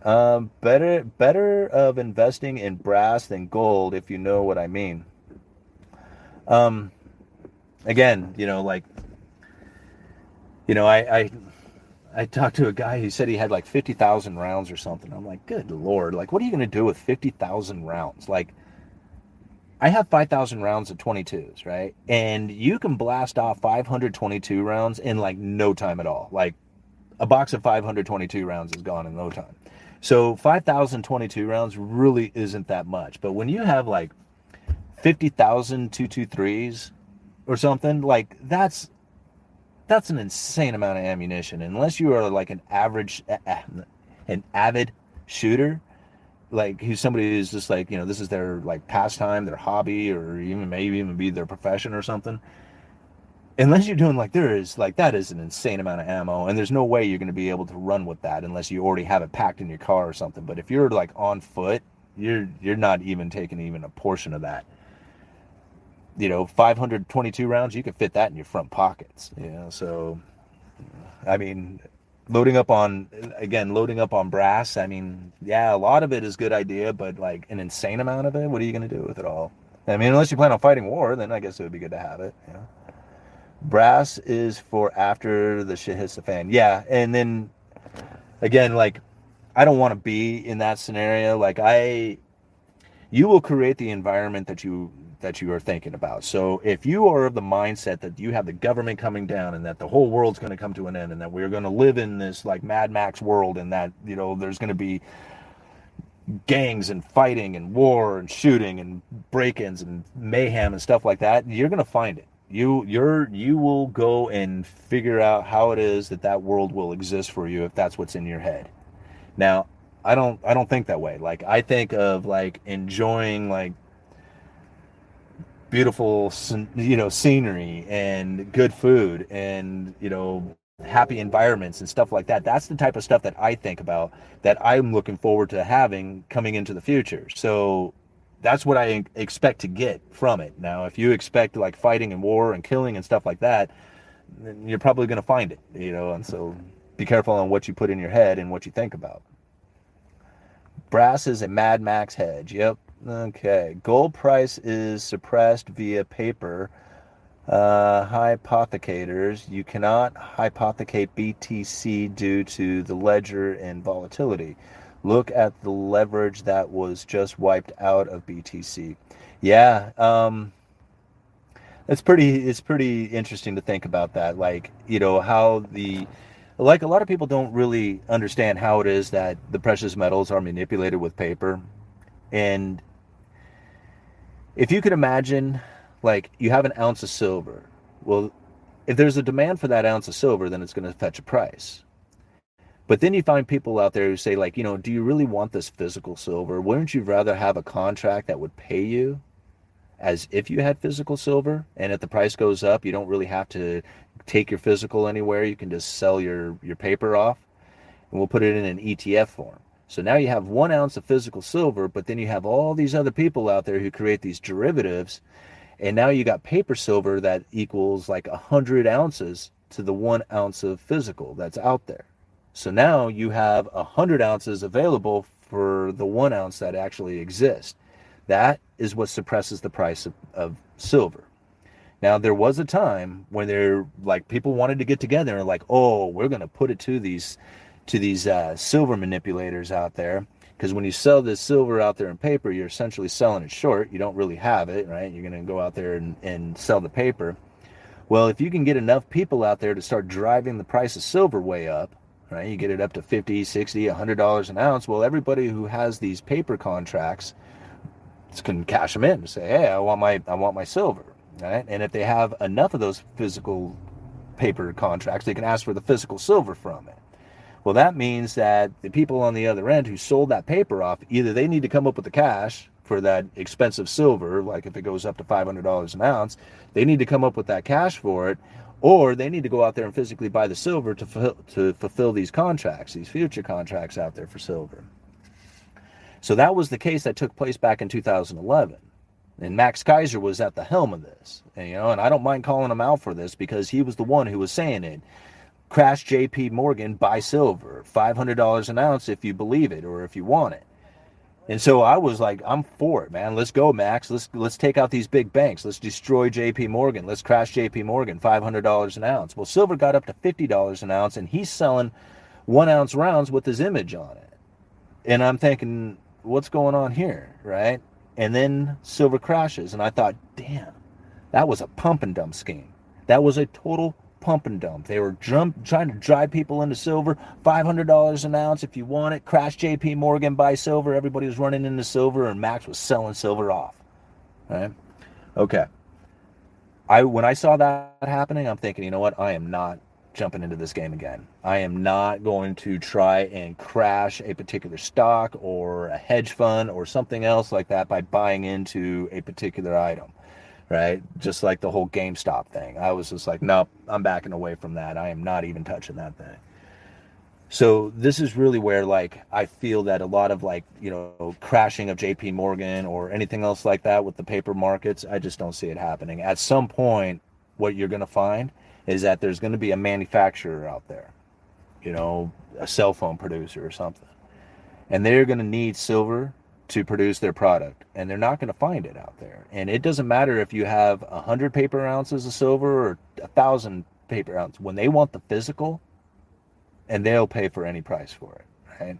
So that's really where I think the manipulation is going to come to an end, is that at some point the people who physically purchase this stuff to manufacture with it, if they can't get it, that's it. The paper game will be over, and the price will go through the roof, as they will pay any price to get it. And that's really where I think the manipulation will end. All right. Put the crook in jail as soon as possible for the good of the country. Cash is king when the system gets hacked or fails. I tell you that much. All of Canada was out on all ATMs a little while ago. Yeah, and you saw how much the people freaked out about it. Like, if you do not have cash in hand, if you do not have a backup, if you are reliant on that third party, then you will suffer the consequences from that. And don't be there. I mean, be prepared for a bank shutdown. And if you're prepared for it, then you don't really care. I mean, you care enough that, you don't want to lose your money in it, but you won't care so much that you won't be able to, feed yourself or feed your family or do the things that you need to do because you were expecting that there was going to be a shutdown. Let's see. Civil unrest is not as far off as people think, especially if you listen to people talk about not accepting election results. Yeah, I don't know. I gave up on elections a long time ago, especially because, like I said before, Oregon is a mail-in ballot. So we have 3 electoral votes when it comes to voting for president. By the time they even get to our votes, they've already, the president's already been chosen. He's he's over there accepting it, giving his, his speech and everything else. I mean, it's just they're voting in Oregon is just it's a waste of time. It doesn't do anything. Like I said, 3 electoral votes, and then we're the last ones to count them. So what difference does it make? Cash is king, but food is the emperor above all kings. Yep. What happened to bingo night? Oh, man. I still do bingo. I do bingo every Sunday at the Workers, every Sunday night. If you guys are in the area, you should swing by, check out the Workers on Sunday. Starts at 6:30. And I was doing a live stream with the bingo game, and I think it was going pretty well for the most part, but because there was people who were drinking in the background, and a lot of people, they don't want to be on camera being intoxicated or something like that, I had to stop the live stream on it. I really want to get it going again, because really I think most of the people, even at the game, didn't really mind having the live stream going, but there was a few people who I think felt a little uncomfortable being, being drunk and then on a live stream or being on camera. So, and then I don't remember anybody even really being that drunk. Like there was a couple of people who were having a good time, but that's it. Anyway, let's see here. Stack bags of rice, beans, pasta, and wheat flour. Don't stack cash or coins. I don't know. I think stacking cash and coins is a good idea. And, especially like nickels, right? And I know a lot of people laugh at that one, but nickels are what they are worth their face value. I don't know about today. I haven't checked it, but for the most part, like you can take all your wealth, every bit of money that you have, and put it into nickels, just regular old 5 cent, United States 5 cent coins, the United States nickel, and just keep all your wealth in there. And that if we ever have like a time where you run into a hyperinflation scenario or anything that happens, you'll be able to sell those nickels off for the weight value because it's going to be exceeding the face value of it. So you can actually make money off of that. Not saying that you can melt nickels down, but if there ever came a situation in which they were worth a lot more, then you have like silver quarters in your hand. Like, back in the day, wouldn't it have been awesome to have like a laundromat in 1962, then just a few years later, all the coins coming into that laundromat would have been, you would have been able to pull silver out up until, the final end there, where it was just like the copper clads that were coming in.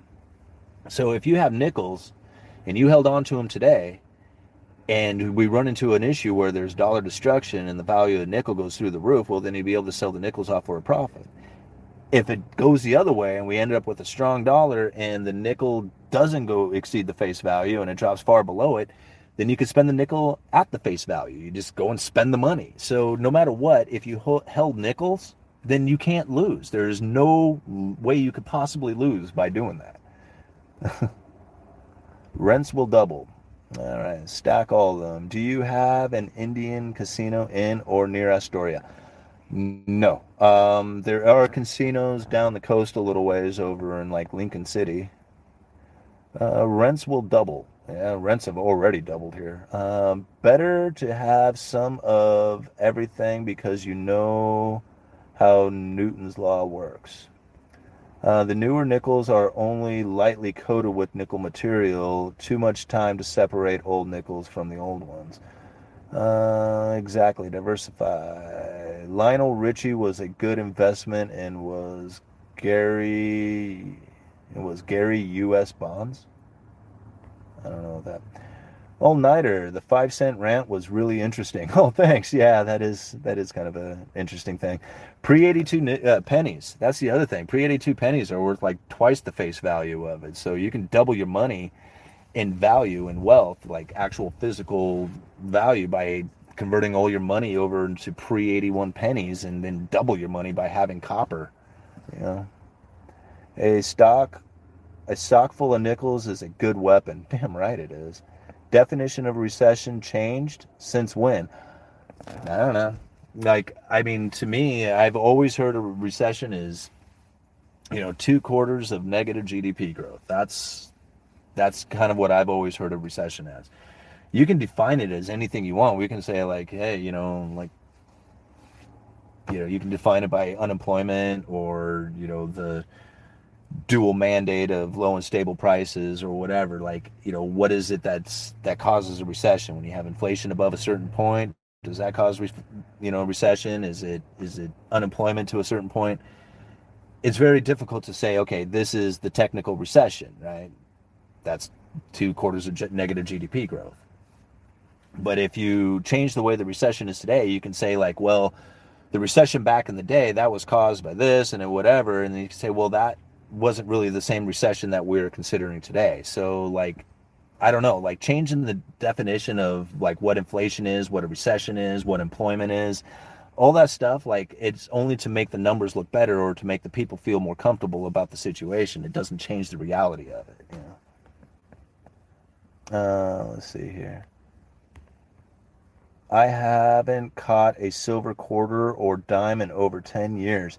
Really, that's a bummer. We pulled, I pulled 4 silver dimes out in 1 month. Well, about a 6-week period, I guess. Came out of the rolls, cracking open dimes, and pulled out 3 United States silver dimes and one Canadian silver diamond. That was pretty cool. And then a couple of weeks ago, I actually found a what was it, like an 82, 88, something like that, like an 80s proof penny, which was really cool to find. I mean, and that was like, it stood out in the till too. I looked down into the change and I'm like, whoa, that's a funny looking penny. And it was super high polished. And then you can see Lincoln was like a matte finish. Pulled it out, looked, had the S mark, stamped on it, San Francisco. I was like, man, that's it. That's the first like proof penny I've actually pulled out of the till.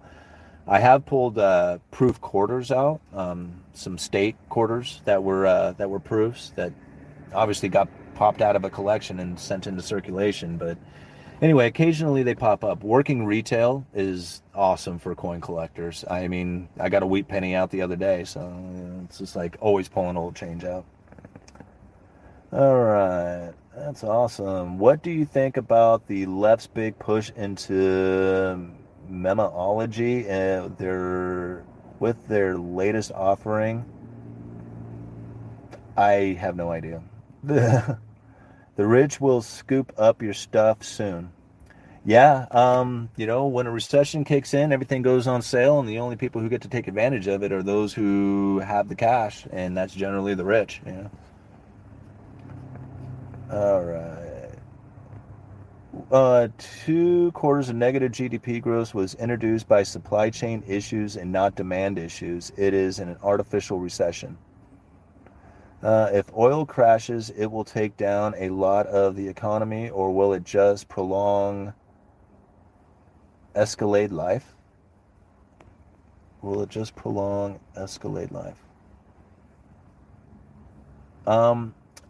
Honestly, I think higher oil prices will bring down the economy. And really, that's like, if you have oil prices move up, like we saw just recently with the gas prices moving up to $5 or even more a gallon, people end up they spend less. They spend less into the economy. They spend less traveling. And if you're not traveling, you're not spending money, because usually if you travel, you end up spending money wherever you travel to.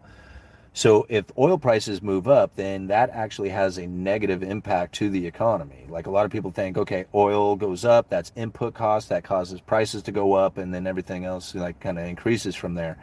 But at first I see that that takes place in the initial, but longer term, it actually drags the economy down as people just stop spending less into the economy and have to spend more on getting to work. There is no right or left, only haves and have-nots. Yeah, that's true. The thing is, we're on a road somewhere. Yeah, that's for sure. Honestly, I took out my retirement and willing to take the penalty in taxes. I feel safer moving it into assets such as land and gold. 42 years old, and retirement isn't my future. Wow.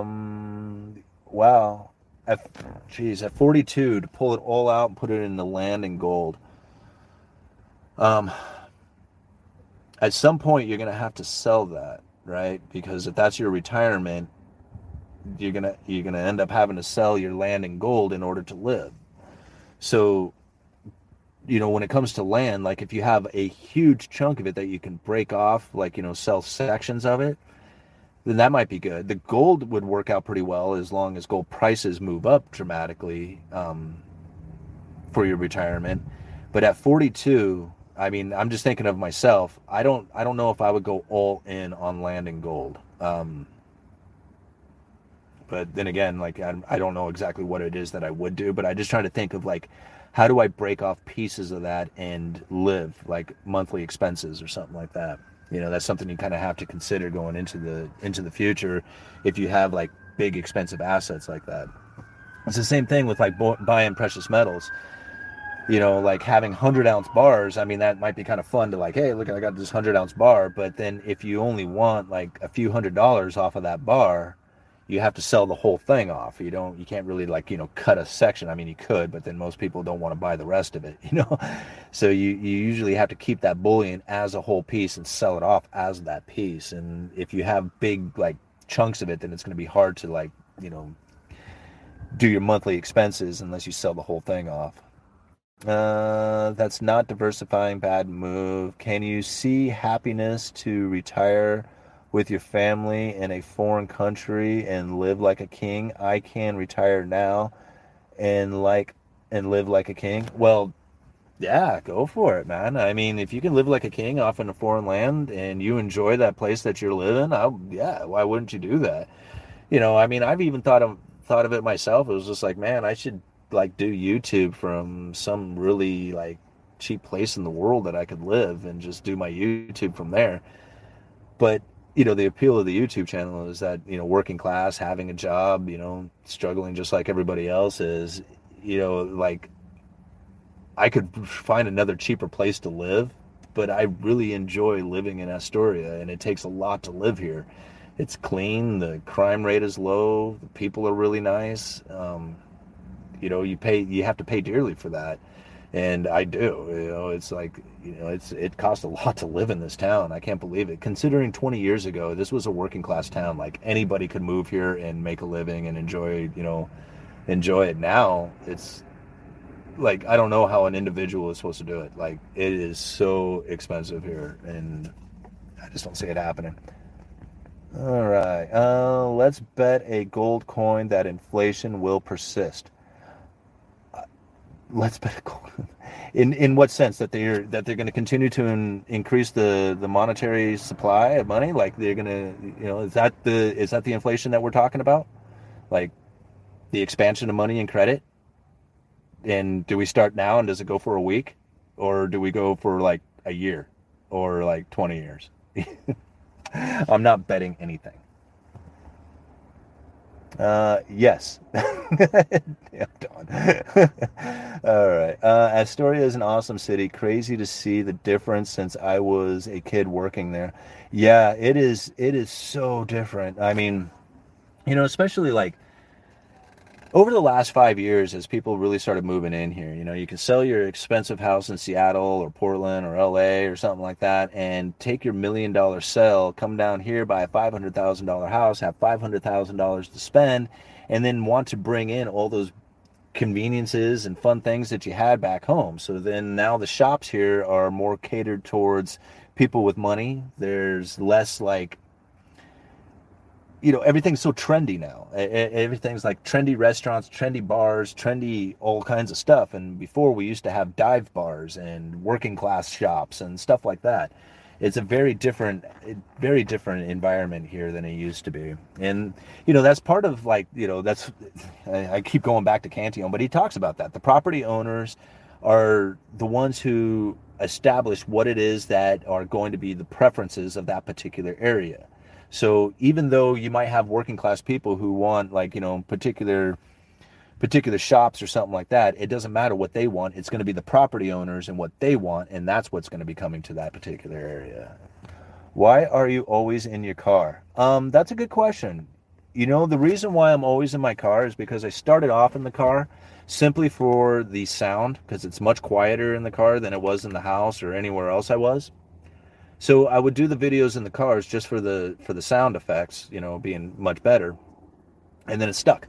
And then people told me I couldn't leave the car because I tried getting an office at one time and they said, if you move into an office, we're leaving. So I guess the car is where I'm at. When are you going to admit you are already bought a Lambo and that background is just the green screen?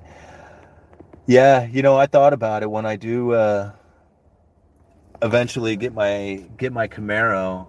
Can I tell you guys about it? Can I do videos from a Camaro, or would you guys bail out on me? You want to make sure that I stay in the 99 Corolla?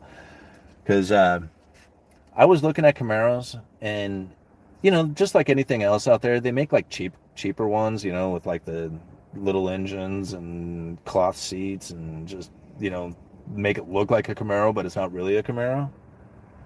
And so as you start increasing up into the, the super sports and the higher range ones, you start realizing that, you don't want the $27,000 Camaro. What you really want is the $44,000 Camaro. And it's not even the $44,000 one you want. It's the $67,000 Camaro that you want. So when I start looking at a $67,000 Camaro and I think, good Lord, that's a lot of money, and how much the payments would be and the insurance and everything else that goes with it, the Corolla looks pretty good again. So I'm still driving the Corolla. Just get the roof liner fixed, bro, and keep it. I don't know. The return on investment on this roof liner would be pretty much nothing.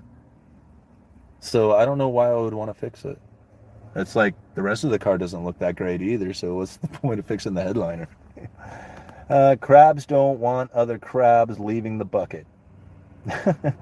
Just get through. Oh, no, I already read that one. Okay, have you looked at the 1920s similarities in the market today? Thoughts? Um, no. I haven't looked at the similarities from the 1920s to the way they are today. Simply because the things that are going on today doesn't really have the same like monetary policies that existed back in the 20s. So it's hard to compare like some of the things that were taking place inside of the markets and stuff like that just because we've gone from a gold standard to a fiat. So I don't know, maybe if it was something specific that you were talking about in there, but as far as just comparing it straight up, other than being market crashes and booms and bust cycles and stuff like that, no, I don't. I do compare, like, say, the inflation scenarios that we've seen during World War II or during the war efforts, and say the inflation scenario that we saw during like the late 70s. These are two like completely different scenarios as far as inflation goes. A lot of people wanted to compare like the inflation scenario that we had experienced here to like back during the world wars, saying that the supply chain shock that had happened was very similar to what had happened here in the United States, or it happened here just recently. And I think about that for a second. It was like, well, it wasn't like a supply chain breakdown during World War II because stuff wasn't flowing through the nation. It was the supply chain breakdown because all the supply went to the war effort and got consumed by the war. So that's not the same situation that had happened here, and this time around, even though it was similar in the sense that it was a supply chain constraint that was happening. It wasn't the same because the supplies eventually started coming into the United States, where before it was just consumed.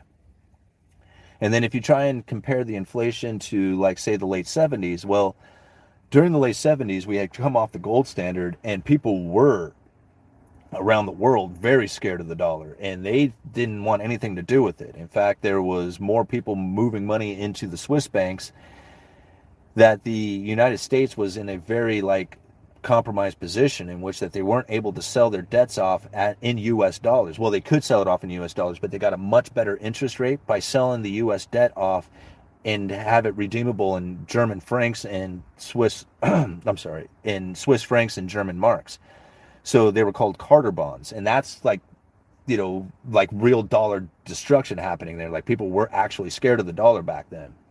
But that's not happening now. I mean, we have people all over the world who are demanding U.S. treasuries, and we can tell that because the U.S. treasuries keep falling in yield. The demand for them is quite high, even though we have an inverted yield curve happening here. It's not the same like fear of the dollar failure happening this time around as it was happening back in the 70s. So those two inflation scenarios are not even the same as what it is today. All right. Hey, UE, just go do test drives at the Mercedes dealers and do the show from there and let people guess the car. That'd be fun. I was actually surprised that I haven't been like contacted by Toyota giving me a new Corolla saying, hey, you got that old Corolla, let's give you a new one. Just give us a shout out on your videos and then I could get a free car. But no Toyota dealer has ever contacted me. The stainless Tesla truck will be the last car you will ever need at your age. Yeah, but I don't like that Tesla truck. I would rather have like, I don't know, like a 1975 Chevy. That's the kind of truck I would rather have, Same thing with like a Camaro. I'd rather have like, like a late 60s Camaro. Yeah, 69 Camaro that's beat up, primered, filled with like empty beer cans and cigarette butts from the previous owner. That's kind of like my style. That's really what I would be driving, Hey, he just called you old. Yeah, I feel older. Okay. Go Honda. Get a Corolla hatchback. Your age, lots of laughs. All right. Oh man, old Mustang 68. Yeah. Some of those old vehicles, they would be fun. I remember my buddy had an old Camaro that was green, and it was awesome. It was just like that too. It was all beat up and old and just like hammered, and God, I just love riding that thing. Yeah. He would never let me drive it though. Life will be better and robots will do all our jobs. Maybe. I don't know about that. Let's see. Prius, 62 miles to the gallon is what I'm getting. It's helpful. Okay, you are not going to want to work on old cars in your old age. You're right. I don't want to work on cars at all. Yeah. I don't mind, like, I don't like working on cars. I don't want to work on cars. Currently in medical school, study most of the time, but absolutely love your videos. Learn so much from you and hope to use that knowledge in a startup of my own sometime. Well, thank you. I'm glad you're using the information to go along with all the rest of the information and to try and figure out the best way to position yourself for, to put you and your family and your crew in the best position that you can be in. All right, I'm likely getting an Avalanche. I like how it will fit in my garage and have a long bed and crew cab. All right, there are either rust buckets or showroom queens. 70s Chevy Blazer ragtop with 30s Mickey Thompsons. Yeah, now that's what I'm talking about right there. All right, country boy will survive. Yeah, life is better because robots are doing the jobs we used to do. Yeah, well, I kind of wonder about some of that stuff, like I mean, I'm looking forward to the day actually, because I mean, I don't mind driving, but to be honest, if I didn't have to drive, like if, I had a car that would just like, I could just sit in there and it would just drive me wherever I wanted to go. I think that's cool. Like, I think that would just be awesome. Same thing with all the rest of the robots that can, add to our conveniences and just the pleasures of life and stuff. I mean, you think about it, like Cantillon said that wealth is food, conveniences, and pleasures of life. So if you have your food taken care of and then you have all these conveniences taken care of and then the pleasures of life just kind of come from that, well, that's kind of wealth, right? So here we are in this really wealthy kind of environment, even if you don't have anything. I don't know, it's questionable. I don't know if robots are going to do what everybody says that they're going to do. All right. I own an Avalanche, and it's a gas pig. All right. Automation engineered. Isn't that easy yet? Yeah, I'm believing that. Wait, let's see here. That's how they get you the cool factor. Do you accept DMs on Twitter? Curious if I could send you some charts. No soliciting or making personal conversation. Just curious on your opinion. I can go. I don't really go to Twitter much. I just got, there's so many social medias out there, and I am so like overwhelmed pretty much just trying to keep up on the YouTube comments and my emails that really I just don't go to Facebook or Twitter or any of the other places to see what comments or things that have come up there. If you do want to send me a message, and I try to reply to the emails, I don't get to reply to everybody's emails, but I do generally read all of them. So if you want to send me some charts, or you want to send me an email, or you just want to say hello or whatever, you can send me an email to uneducatedeconomist@gmail.com. And yeah, I'd love to see it. Let's see here. What time is it? 1:57. How much time do I? All right. So I got about 16% power left on my phone, on my battery. I'm going to give it like another 10-15 minutes here, guys, and I'll probably bail out. Do you do karaoke? If I'm ever near Astoria, I'll hit you up. Yeah, let's do karaoke. I don't know if I'm any good at it, but I'd love to, I'd love to try. Let's see here. Do you think China will respond economically due to Nancy?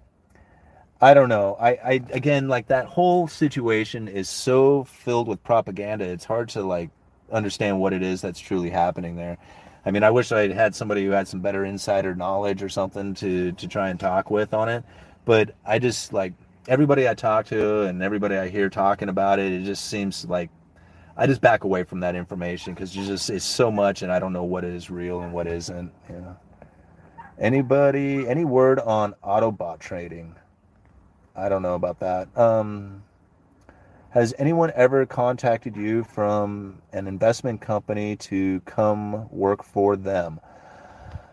I don't think they've actually like just straight up said, "Hey, why don't you come work for us?" I don't know exactly what it is that I would do for them that I don't already do for free on YouTube. So I'm not sure what it is that they would ask of me. So no, I really haven't. But with that being said, I've had quite a few investment firms contact me saying, "Hey, love your channel, love the information you give." I've had a few brokers, like Commodity Broker guy, send me, an email telling me thank you for the lumber information that I put out there, and that he made some pretty good trades off of the lumber information that I had. And I told him, I was like, "Man, that's really cool that you were able to do that. I wish I knew how to make money off the lumber trades." And so he ended up like PayPaling me $100, saying, "There's your commission." So I guess I kind of work for him in a way. Not really though. If you could ask Richard Cantillon one question, what would it be? Oh man. You know what I would really like to try and get from Richard Cantillon is his insight into the way the economy and the way the cycles work, and then try to get him to take in the thought of fiat currencies and negative interest rates, central bank digital currencies. These were things that never was even a possibility back in his day. So to try and take in some of those kind of thoughts into what that would have as far as cause and effects into the economy, I think that would be really awesome to hear. But I don't know, like that's kind of like, because that's the only thing that really like separates his essay from like modern day, is that there's really no connection with digital currencies or fiat currencies, stuff like that. Everything that he was talking about is either gold and silver as currency, or some kind of paper that is due in gold and silver. So no matter what, it was always backed by gold and silver in the end. The deep-rooted laws of economics that are within that essay, I still think play out very well today. But I think really, like, if he was to try and have that kind of thought or insight into the economy as far as dealing with like fiat currency, digital currencies, negative interest rates, these are things that just like were never even a concept even 15 years ago, let alone 200 years ago. Do you get cash offers for your house? Why do I get targeted by these people trying to buy my house for cash with low ball prices? I've never been late or missed a mortgage payment. I don't know. Pay the man some money. Did he not monetize this to help defray property tax and capital gains? Yeah. I mean, if you're talking about me and this channel, I monetized the channel just as soon as I could. And I never really thought that I was going to be making anything like significant off of this channel. I remember like, the first time like a video got $10, I was just like, I was so floored by that. I'm like, holy moly, I got $10 to do a video. I'm like, man, if I could do that every day, I could do like $300. That would be like, I could get like a car or something, like $300 a month. Can you imagine, just for putting out a video? And then, one day I got $300 for a video, and holy moly, now we're talking, So, I monetized the channel right away to try and earn a little bit of money. I just never thought it would end up going to as big as it has. I want a ZL1, good value. Yeah. What are they, like 67,000 brand new? Have you seen the bottom for the bear market, or is it just a bear market rally? Yeah, I still think we have some ways to go. I just kind of look at it from, like, in a recession, people are trying to get into cash. They're trying to take in as much cash position as they can get, and they will get out of all their assets, whether it's stocks, bonds, gold, whatever they have, in order to get that cash. And the idea behind it is they don't want to lose any more value in whatever asset that they have. And they also want to be in a cash position to take advantage of the cheaper prices. The only problem with it is that everybody does it at the wrong time. Like, excuse me, like, by the time they start selling off their stuff, it will be at the bottom. Like when you see like the major like sell-off happening, it'll be right towards the very end of the bear market, and everybody's going to talk about how crappy the stock market is and how nobody should be involved in it. And when you see like all the blood in the streets, when you see people crying, because they lost all their retirement and stuff, that's when you get in. That's when you say, okay, now is my time to buy. And so I see that there's probably going to be some more sell-off happening, especially if the Federal Reserve continues to raise rates. Like if they shock everybody and just say, nope, we're going to continue right on past, neutral and keep right on going, then yeah, I can see where people would be selling off their stuff. Oh man, what do we got here? Best day. Let me get rid of this dude real quick here. How do I get rid of that? Sorry, I'm trying to... There we go. Okay. Report, remove, put user in timeout, hide user from channel. There we go. Get the hell out of here, spammer. All right. Where's Lord Humongous? I thought he was supposed to moderate that stuff. Okay. Let's see here. That's wrong. They want to be in cash before a recession, and in a recession is when they will be buying. The markets are future forecast.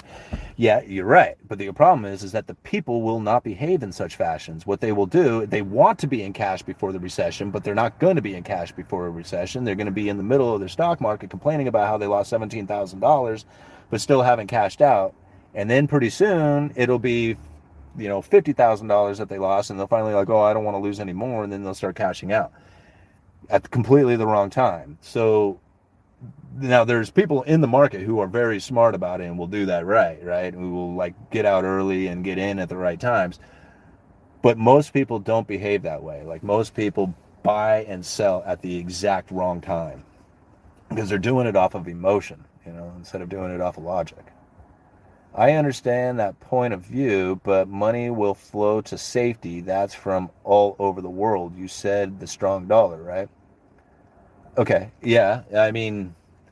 So if you're talking on a global scale, or if you're just talking in the United States, there's definitely two things that are happening there. Now, if the whole world starts going into a sovereign corporate debt crisis, like not just an economic slowdown, but a full-on debt crisis that's happening, then yes, I see where the dollar is going to explode. Like everybody will be moving into the dollar.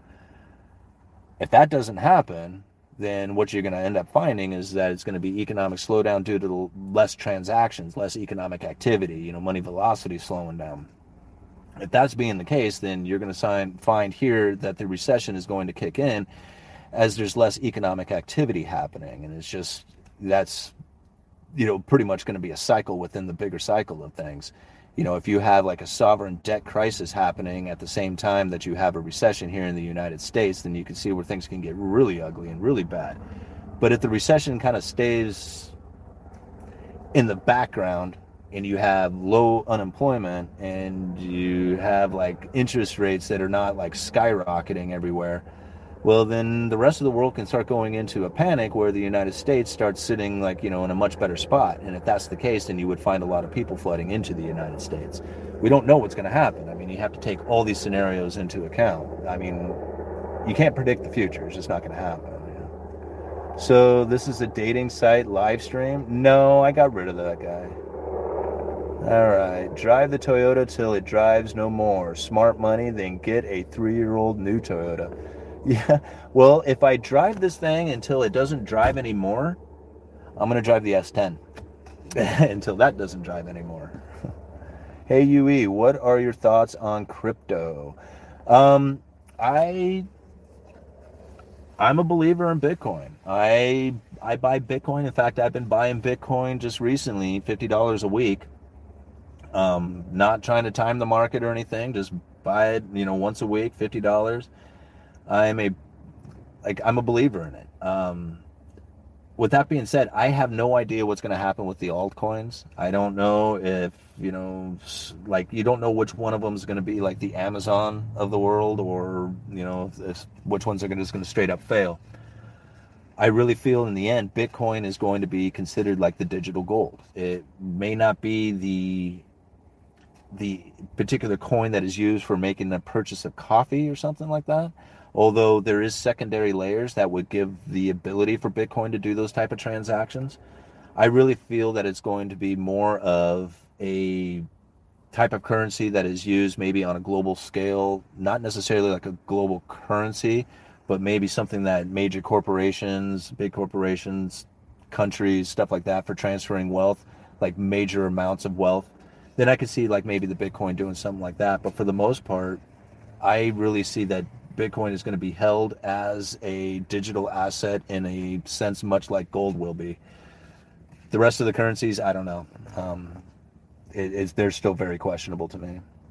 You don't even know who created it.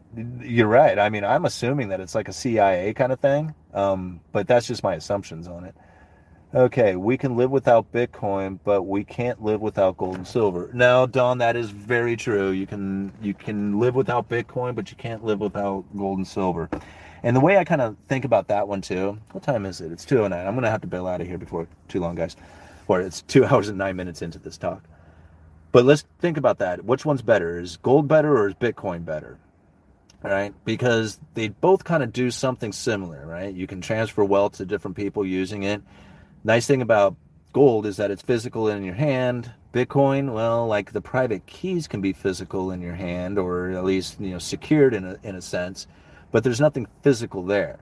Okay? If you want to do a transaction with somebody on the other side of the world, you have to put your trust into a third party or carry it yourself. But generally, you're going to have to send it, so you have to put your trust into a third party. If you want to send Bitcoin to somebody on the other end of the world, you don't have to trust anybody. You can just type it in and send it on its way, and there's nobody who's going to stop that transaction. So the two are very similar in a sense, but then there's two very differences, and that's being one of them, is how do you transfer the wealth? Physically to somebody, or trust a third party, or on a digital ledger, which doesn't have any kind of limitations to it. Essentially, it's just whoever you want to, and there's nobody who can stop it from happening. So at the end of the day, which one's better? Well, gold will exist no matter what. Bitcoin cannot exist without the gold, right? You need the infrastructure, you need the computers, you need everything that's happening, and gold is vital to that system. So gold then is better than Bitcoin, because Bitcoin cannot exist without gold, but gold can exist without Bitcoin. So at the end of the day, gold is better than Bitcoin. But if you want to do transactions with somebody around the world, then Bitcoin's better, right?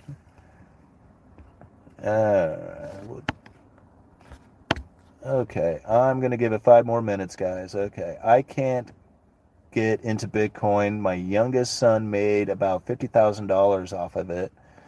He finally sold after I told him to take a profit. Yeah, nobody ever went broke taking a profit, that's for sure. Okay. Silver is the best. Maybe some silver dice for the mirror. Yeah, that'd be fun. Yeah, good response. That's something we agree upon. Well, Dawn, finally. Finally. MacroStrategy lost $1 billion this quarter, and the CEO will be leaving because of this. His big bet on Bitcoins. Yeah, well, I mean, that's for taking on a lot of risk. I mean, I don't take risk with my Bitcoin. I do take a little bit of risk because I do hold it with a third party. I mean, I keep most of my Bitcoin at Coinbase. Not all of it, but I do carry quite a bit of it with them.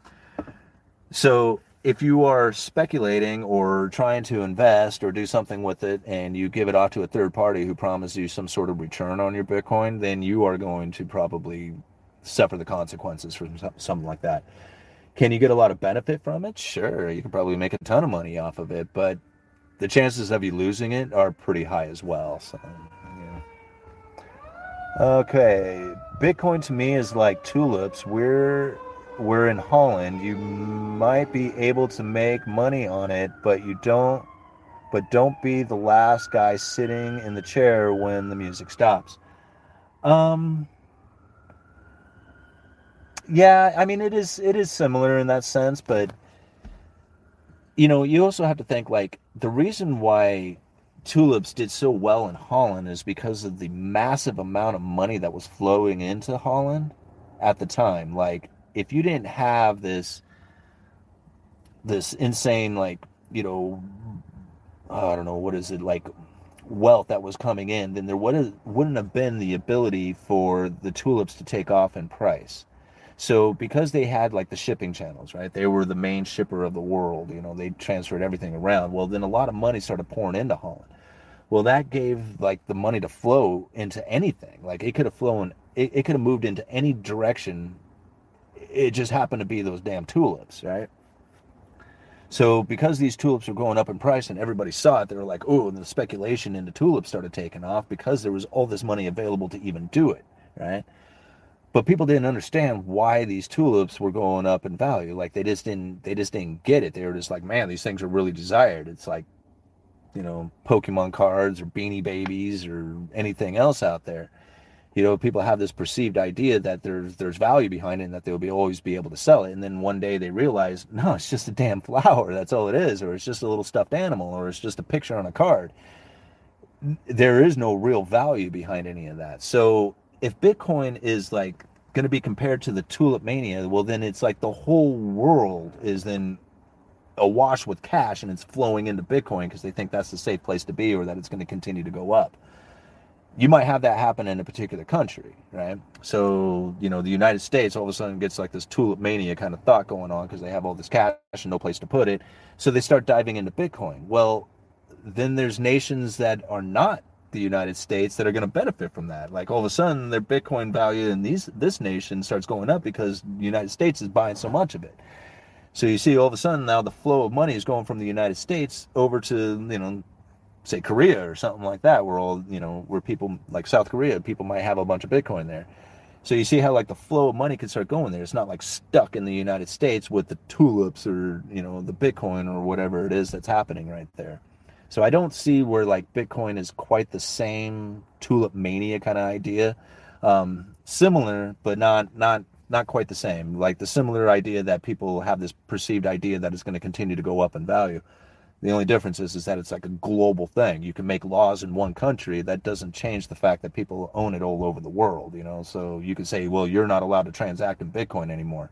Well, you got to get the rest of the world to believe that too, All right. That's interesting. Well, that's what we has here too. Cheap money because interest rates were so long. Yeah, long, right? Okay, 50K chain is a hold up, that's for sure.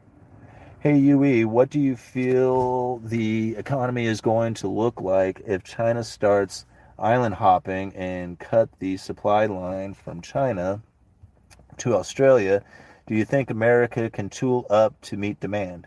No.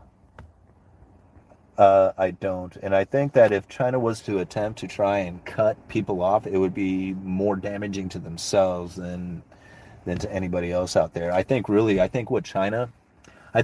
going to try and take over the world by using the U.S. debt, the U.S. dollar, and issuing out debt out there, okay? So just take a look at Sri Lanka. Take a look at, what was the other place I was just reading about? Was it Pakistan? It wasn't Pakistan. It was someplace else. Anyway, they're doing it all over the world right now, where like in Sri Lanka, they issued out a lot of debt in dollars, right? So the Sri Lanka bonds, that are due in US dollars. Here's the thing. China sold or bought a bunch of that, right, in US dollars. And they've also lent a lot of money. So that's lending money to Sri Lanka in US dollars. That's due back in US dollars. Same thing they did to a lot of nations around the world, right? They helped them build power plants and, maybe seaports and stuff like that. And they lent all this money to these people, into these nations and these corporations in US dollars. So as China's sitting back, watching the US dollar strengthen, causing damage to ripple across the world, they're like feeding on the benefit of that, right? If Sri Lanka can't pay their debts, well, guess what? Their natural resources then become property of China. Well, not necessarily property of it, but all their natural resources start to benefit China. Same thing with all the power companies or the roads that they built or the ports or anything else out there.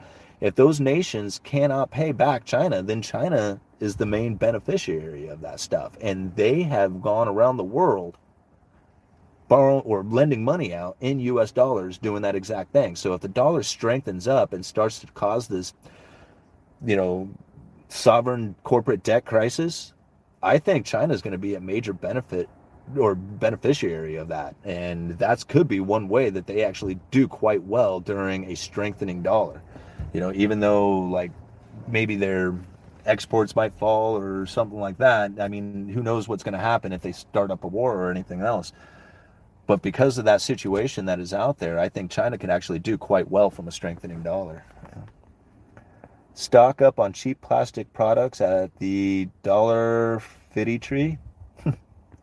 India, let's see here. I gotta go, guys. I would hang out here all day, but I think my phone's about ready to die anyway. I'm at 7% power. All right, let me get one more question in, and then I'm gonna jet out. Okay, can you do a video on the above? China needs US dollar really bad right now. Their banking system is collapsing right now. Yeah, and I mean, who knows how far that is going to collapse? Now, a few months ago, I don't know how far back, I can't remember the title of the video, but we had covered a story, an article, where the government was saying that they wanted to increase families, like the idea of starting families and having kids. And generally, most people want to have like a home or some place that they can call their own to start a family with. And if you have property prices like off the charts expensive, then starting like young people trying to start a family is going to be very difficult for them. So China actually said that we want to take out a lot of this irrational exuberance that's going into the property sector to try and bring the value of these properties down so that it would make it more convenient for young people to start families. Like, this is what they had said. And, it got me thinking. It was just like, well, if they're trying to do that, what was happening before is they were trying to increase the value of these homes or going into that irrational exuberance. Whether they were trying to or not, that's what was taking place. And I think about like here in the United States, when you hear about them dropping interest rates to support families or to support households and businesses, dropping of interest rates made it more difficult on households. Dropping of interest rates caused the prices of homes to go way up, and it made an ever-increasing bigger burden on families. So as the interest rates fell, it didn't support households, it damaged households. Now over in China, what we see is them raising the interest rates, damaging the property sectors over there, and they're doing that so that they can encourage families to start up. Very odd to think about, but anyway, I'm going to leave it at that. It was awesome hanging out with you guys. Thank you very much for the super chats that you guys sent. Thank you, everybody who hit that thumbs up. 270 of you watching, 275 of you watching right now. Let's see here. Mark Wong, you say, you are a legend. Right on. Keep rocking the Corolla. Thank you. Love you, brother. Thanks. Yes, absolutely. 17 forever. Thank you very much for the question. Uneducated economist. You guys let me know.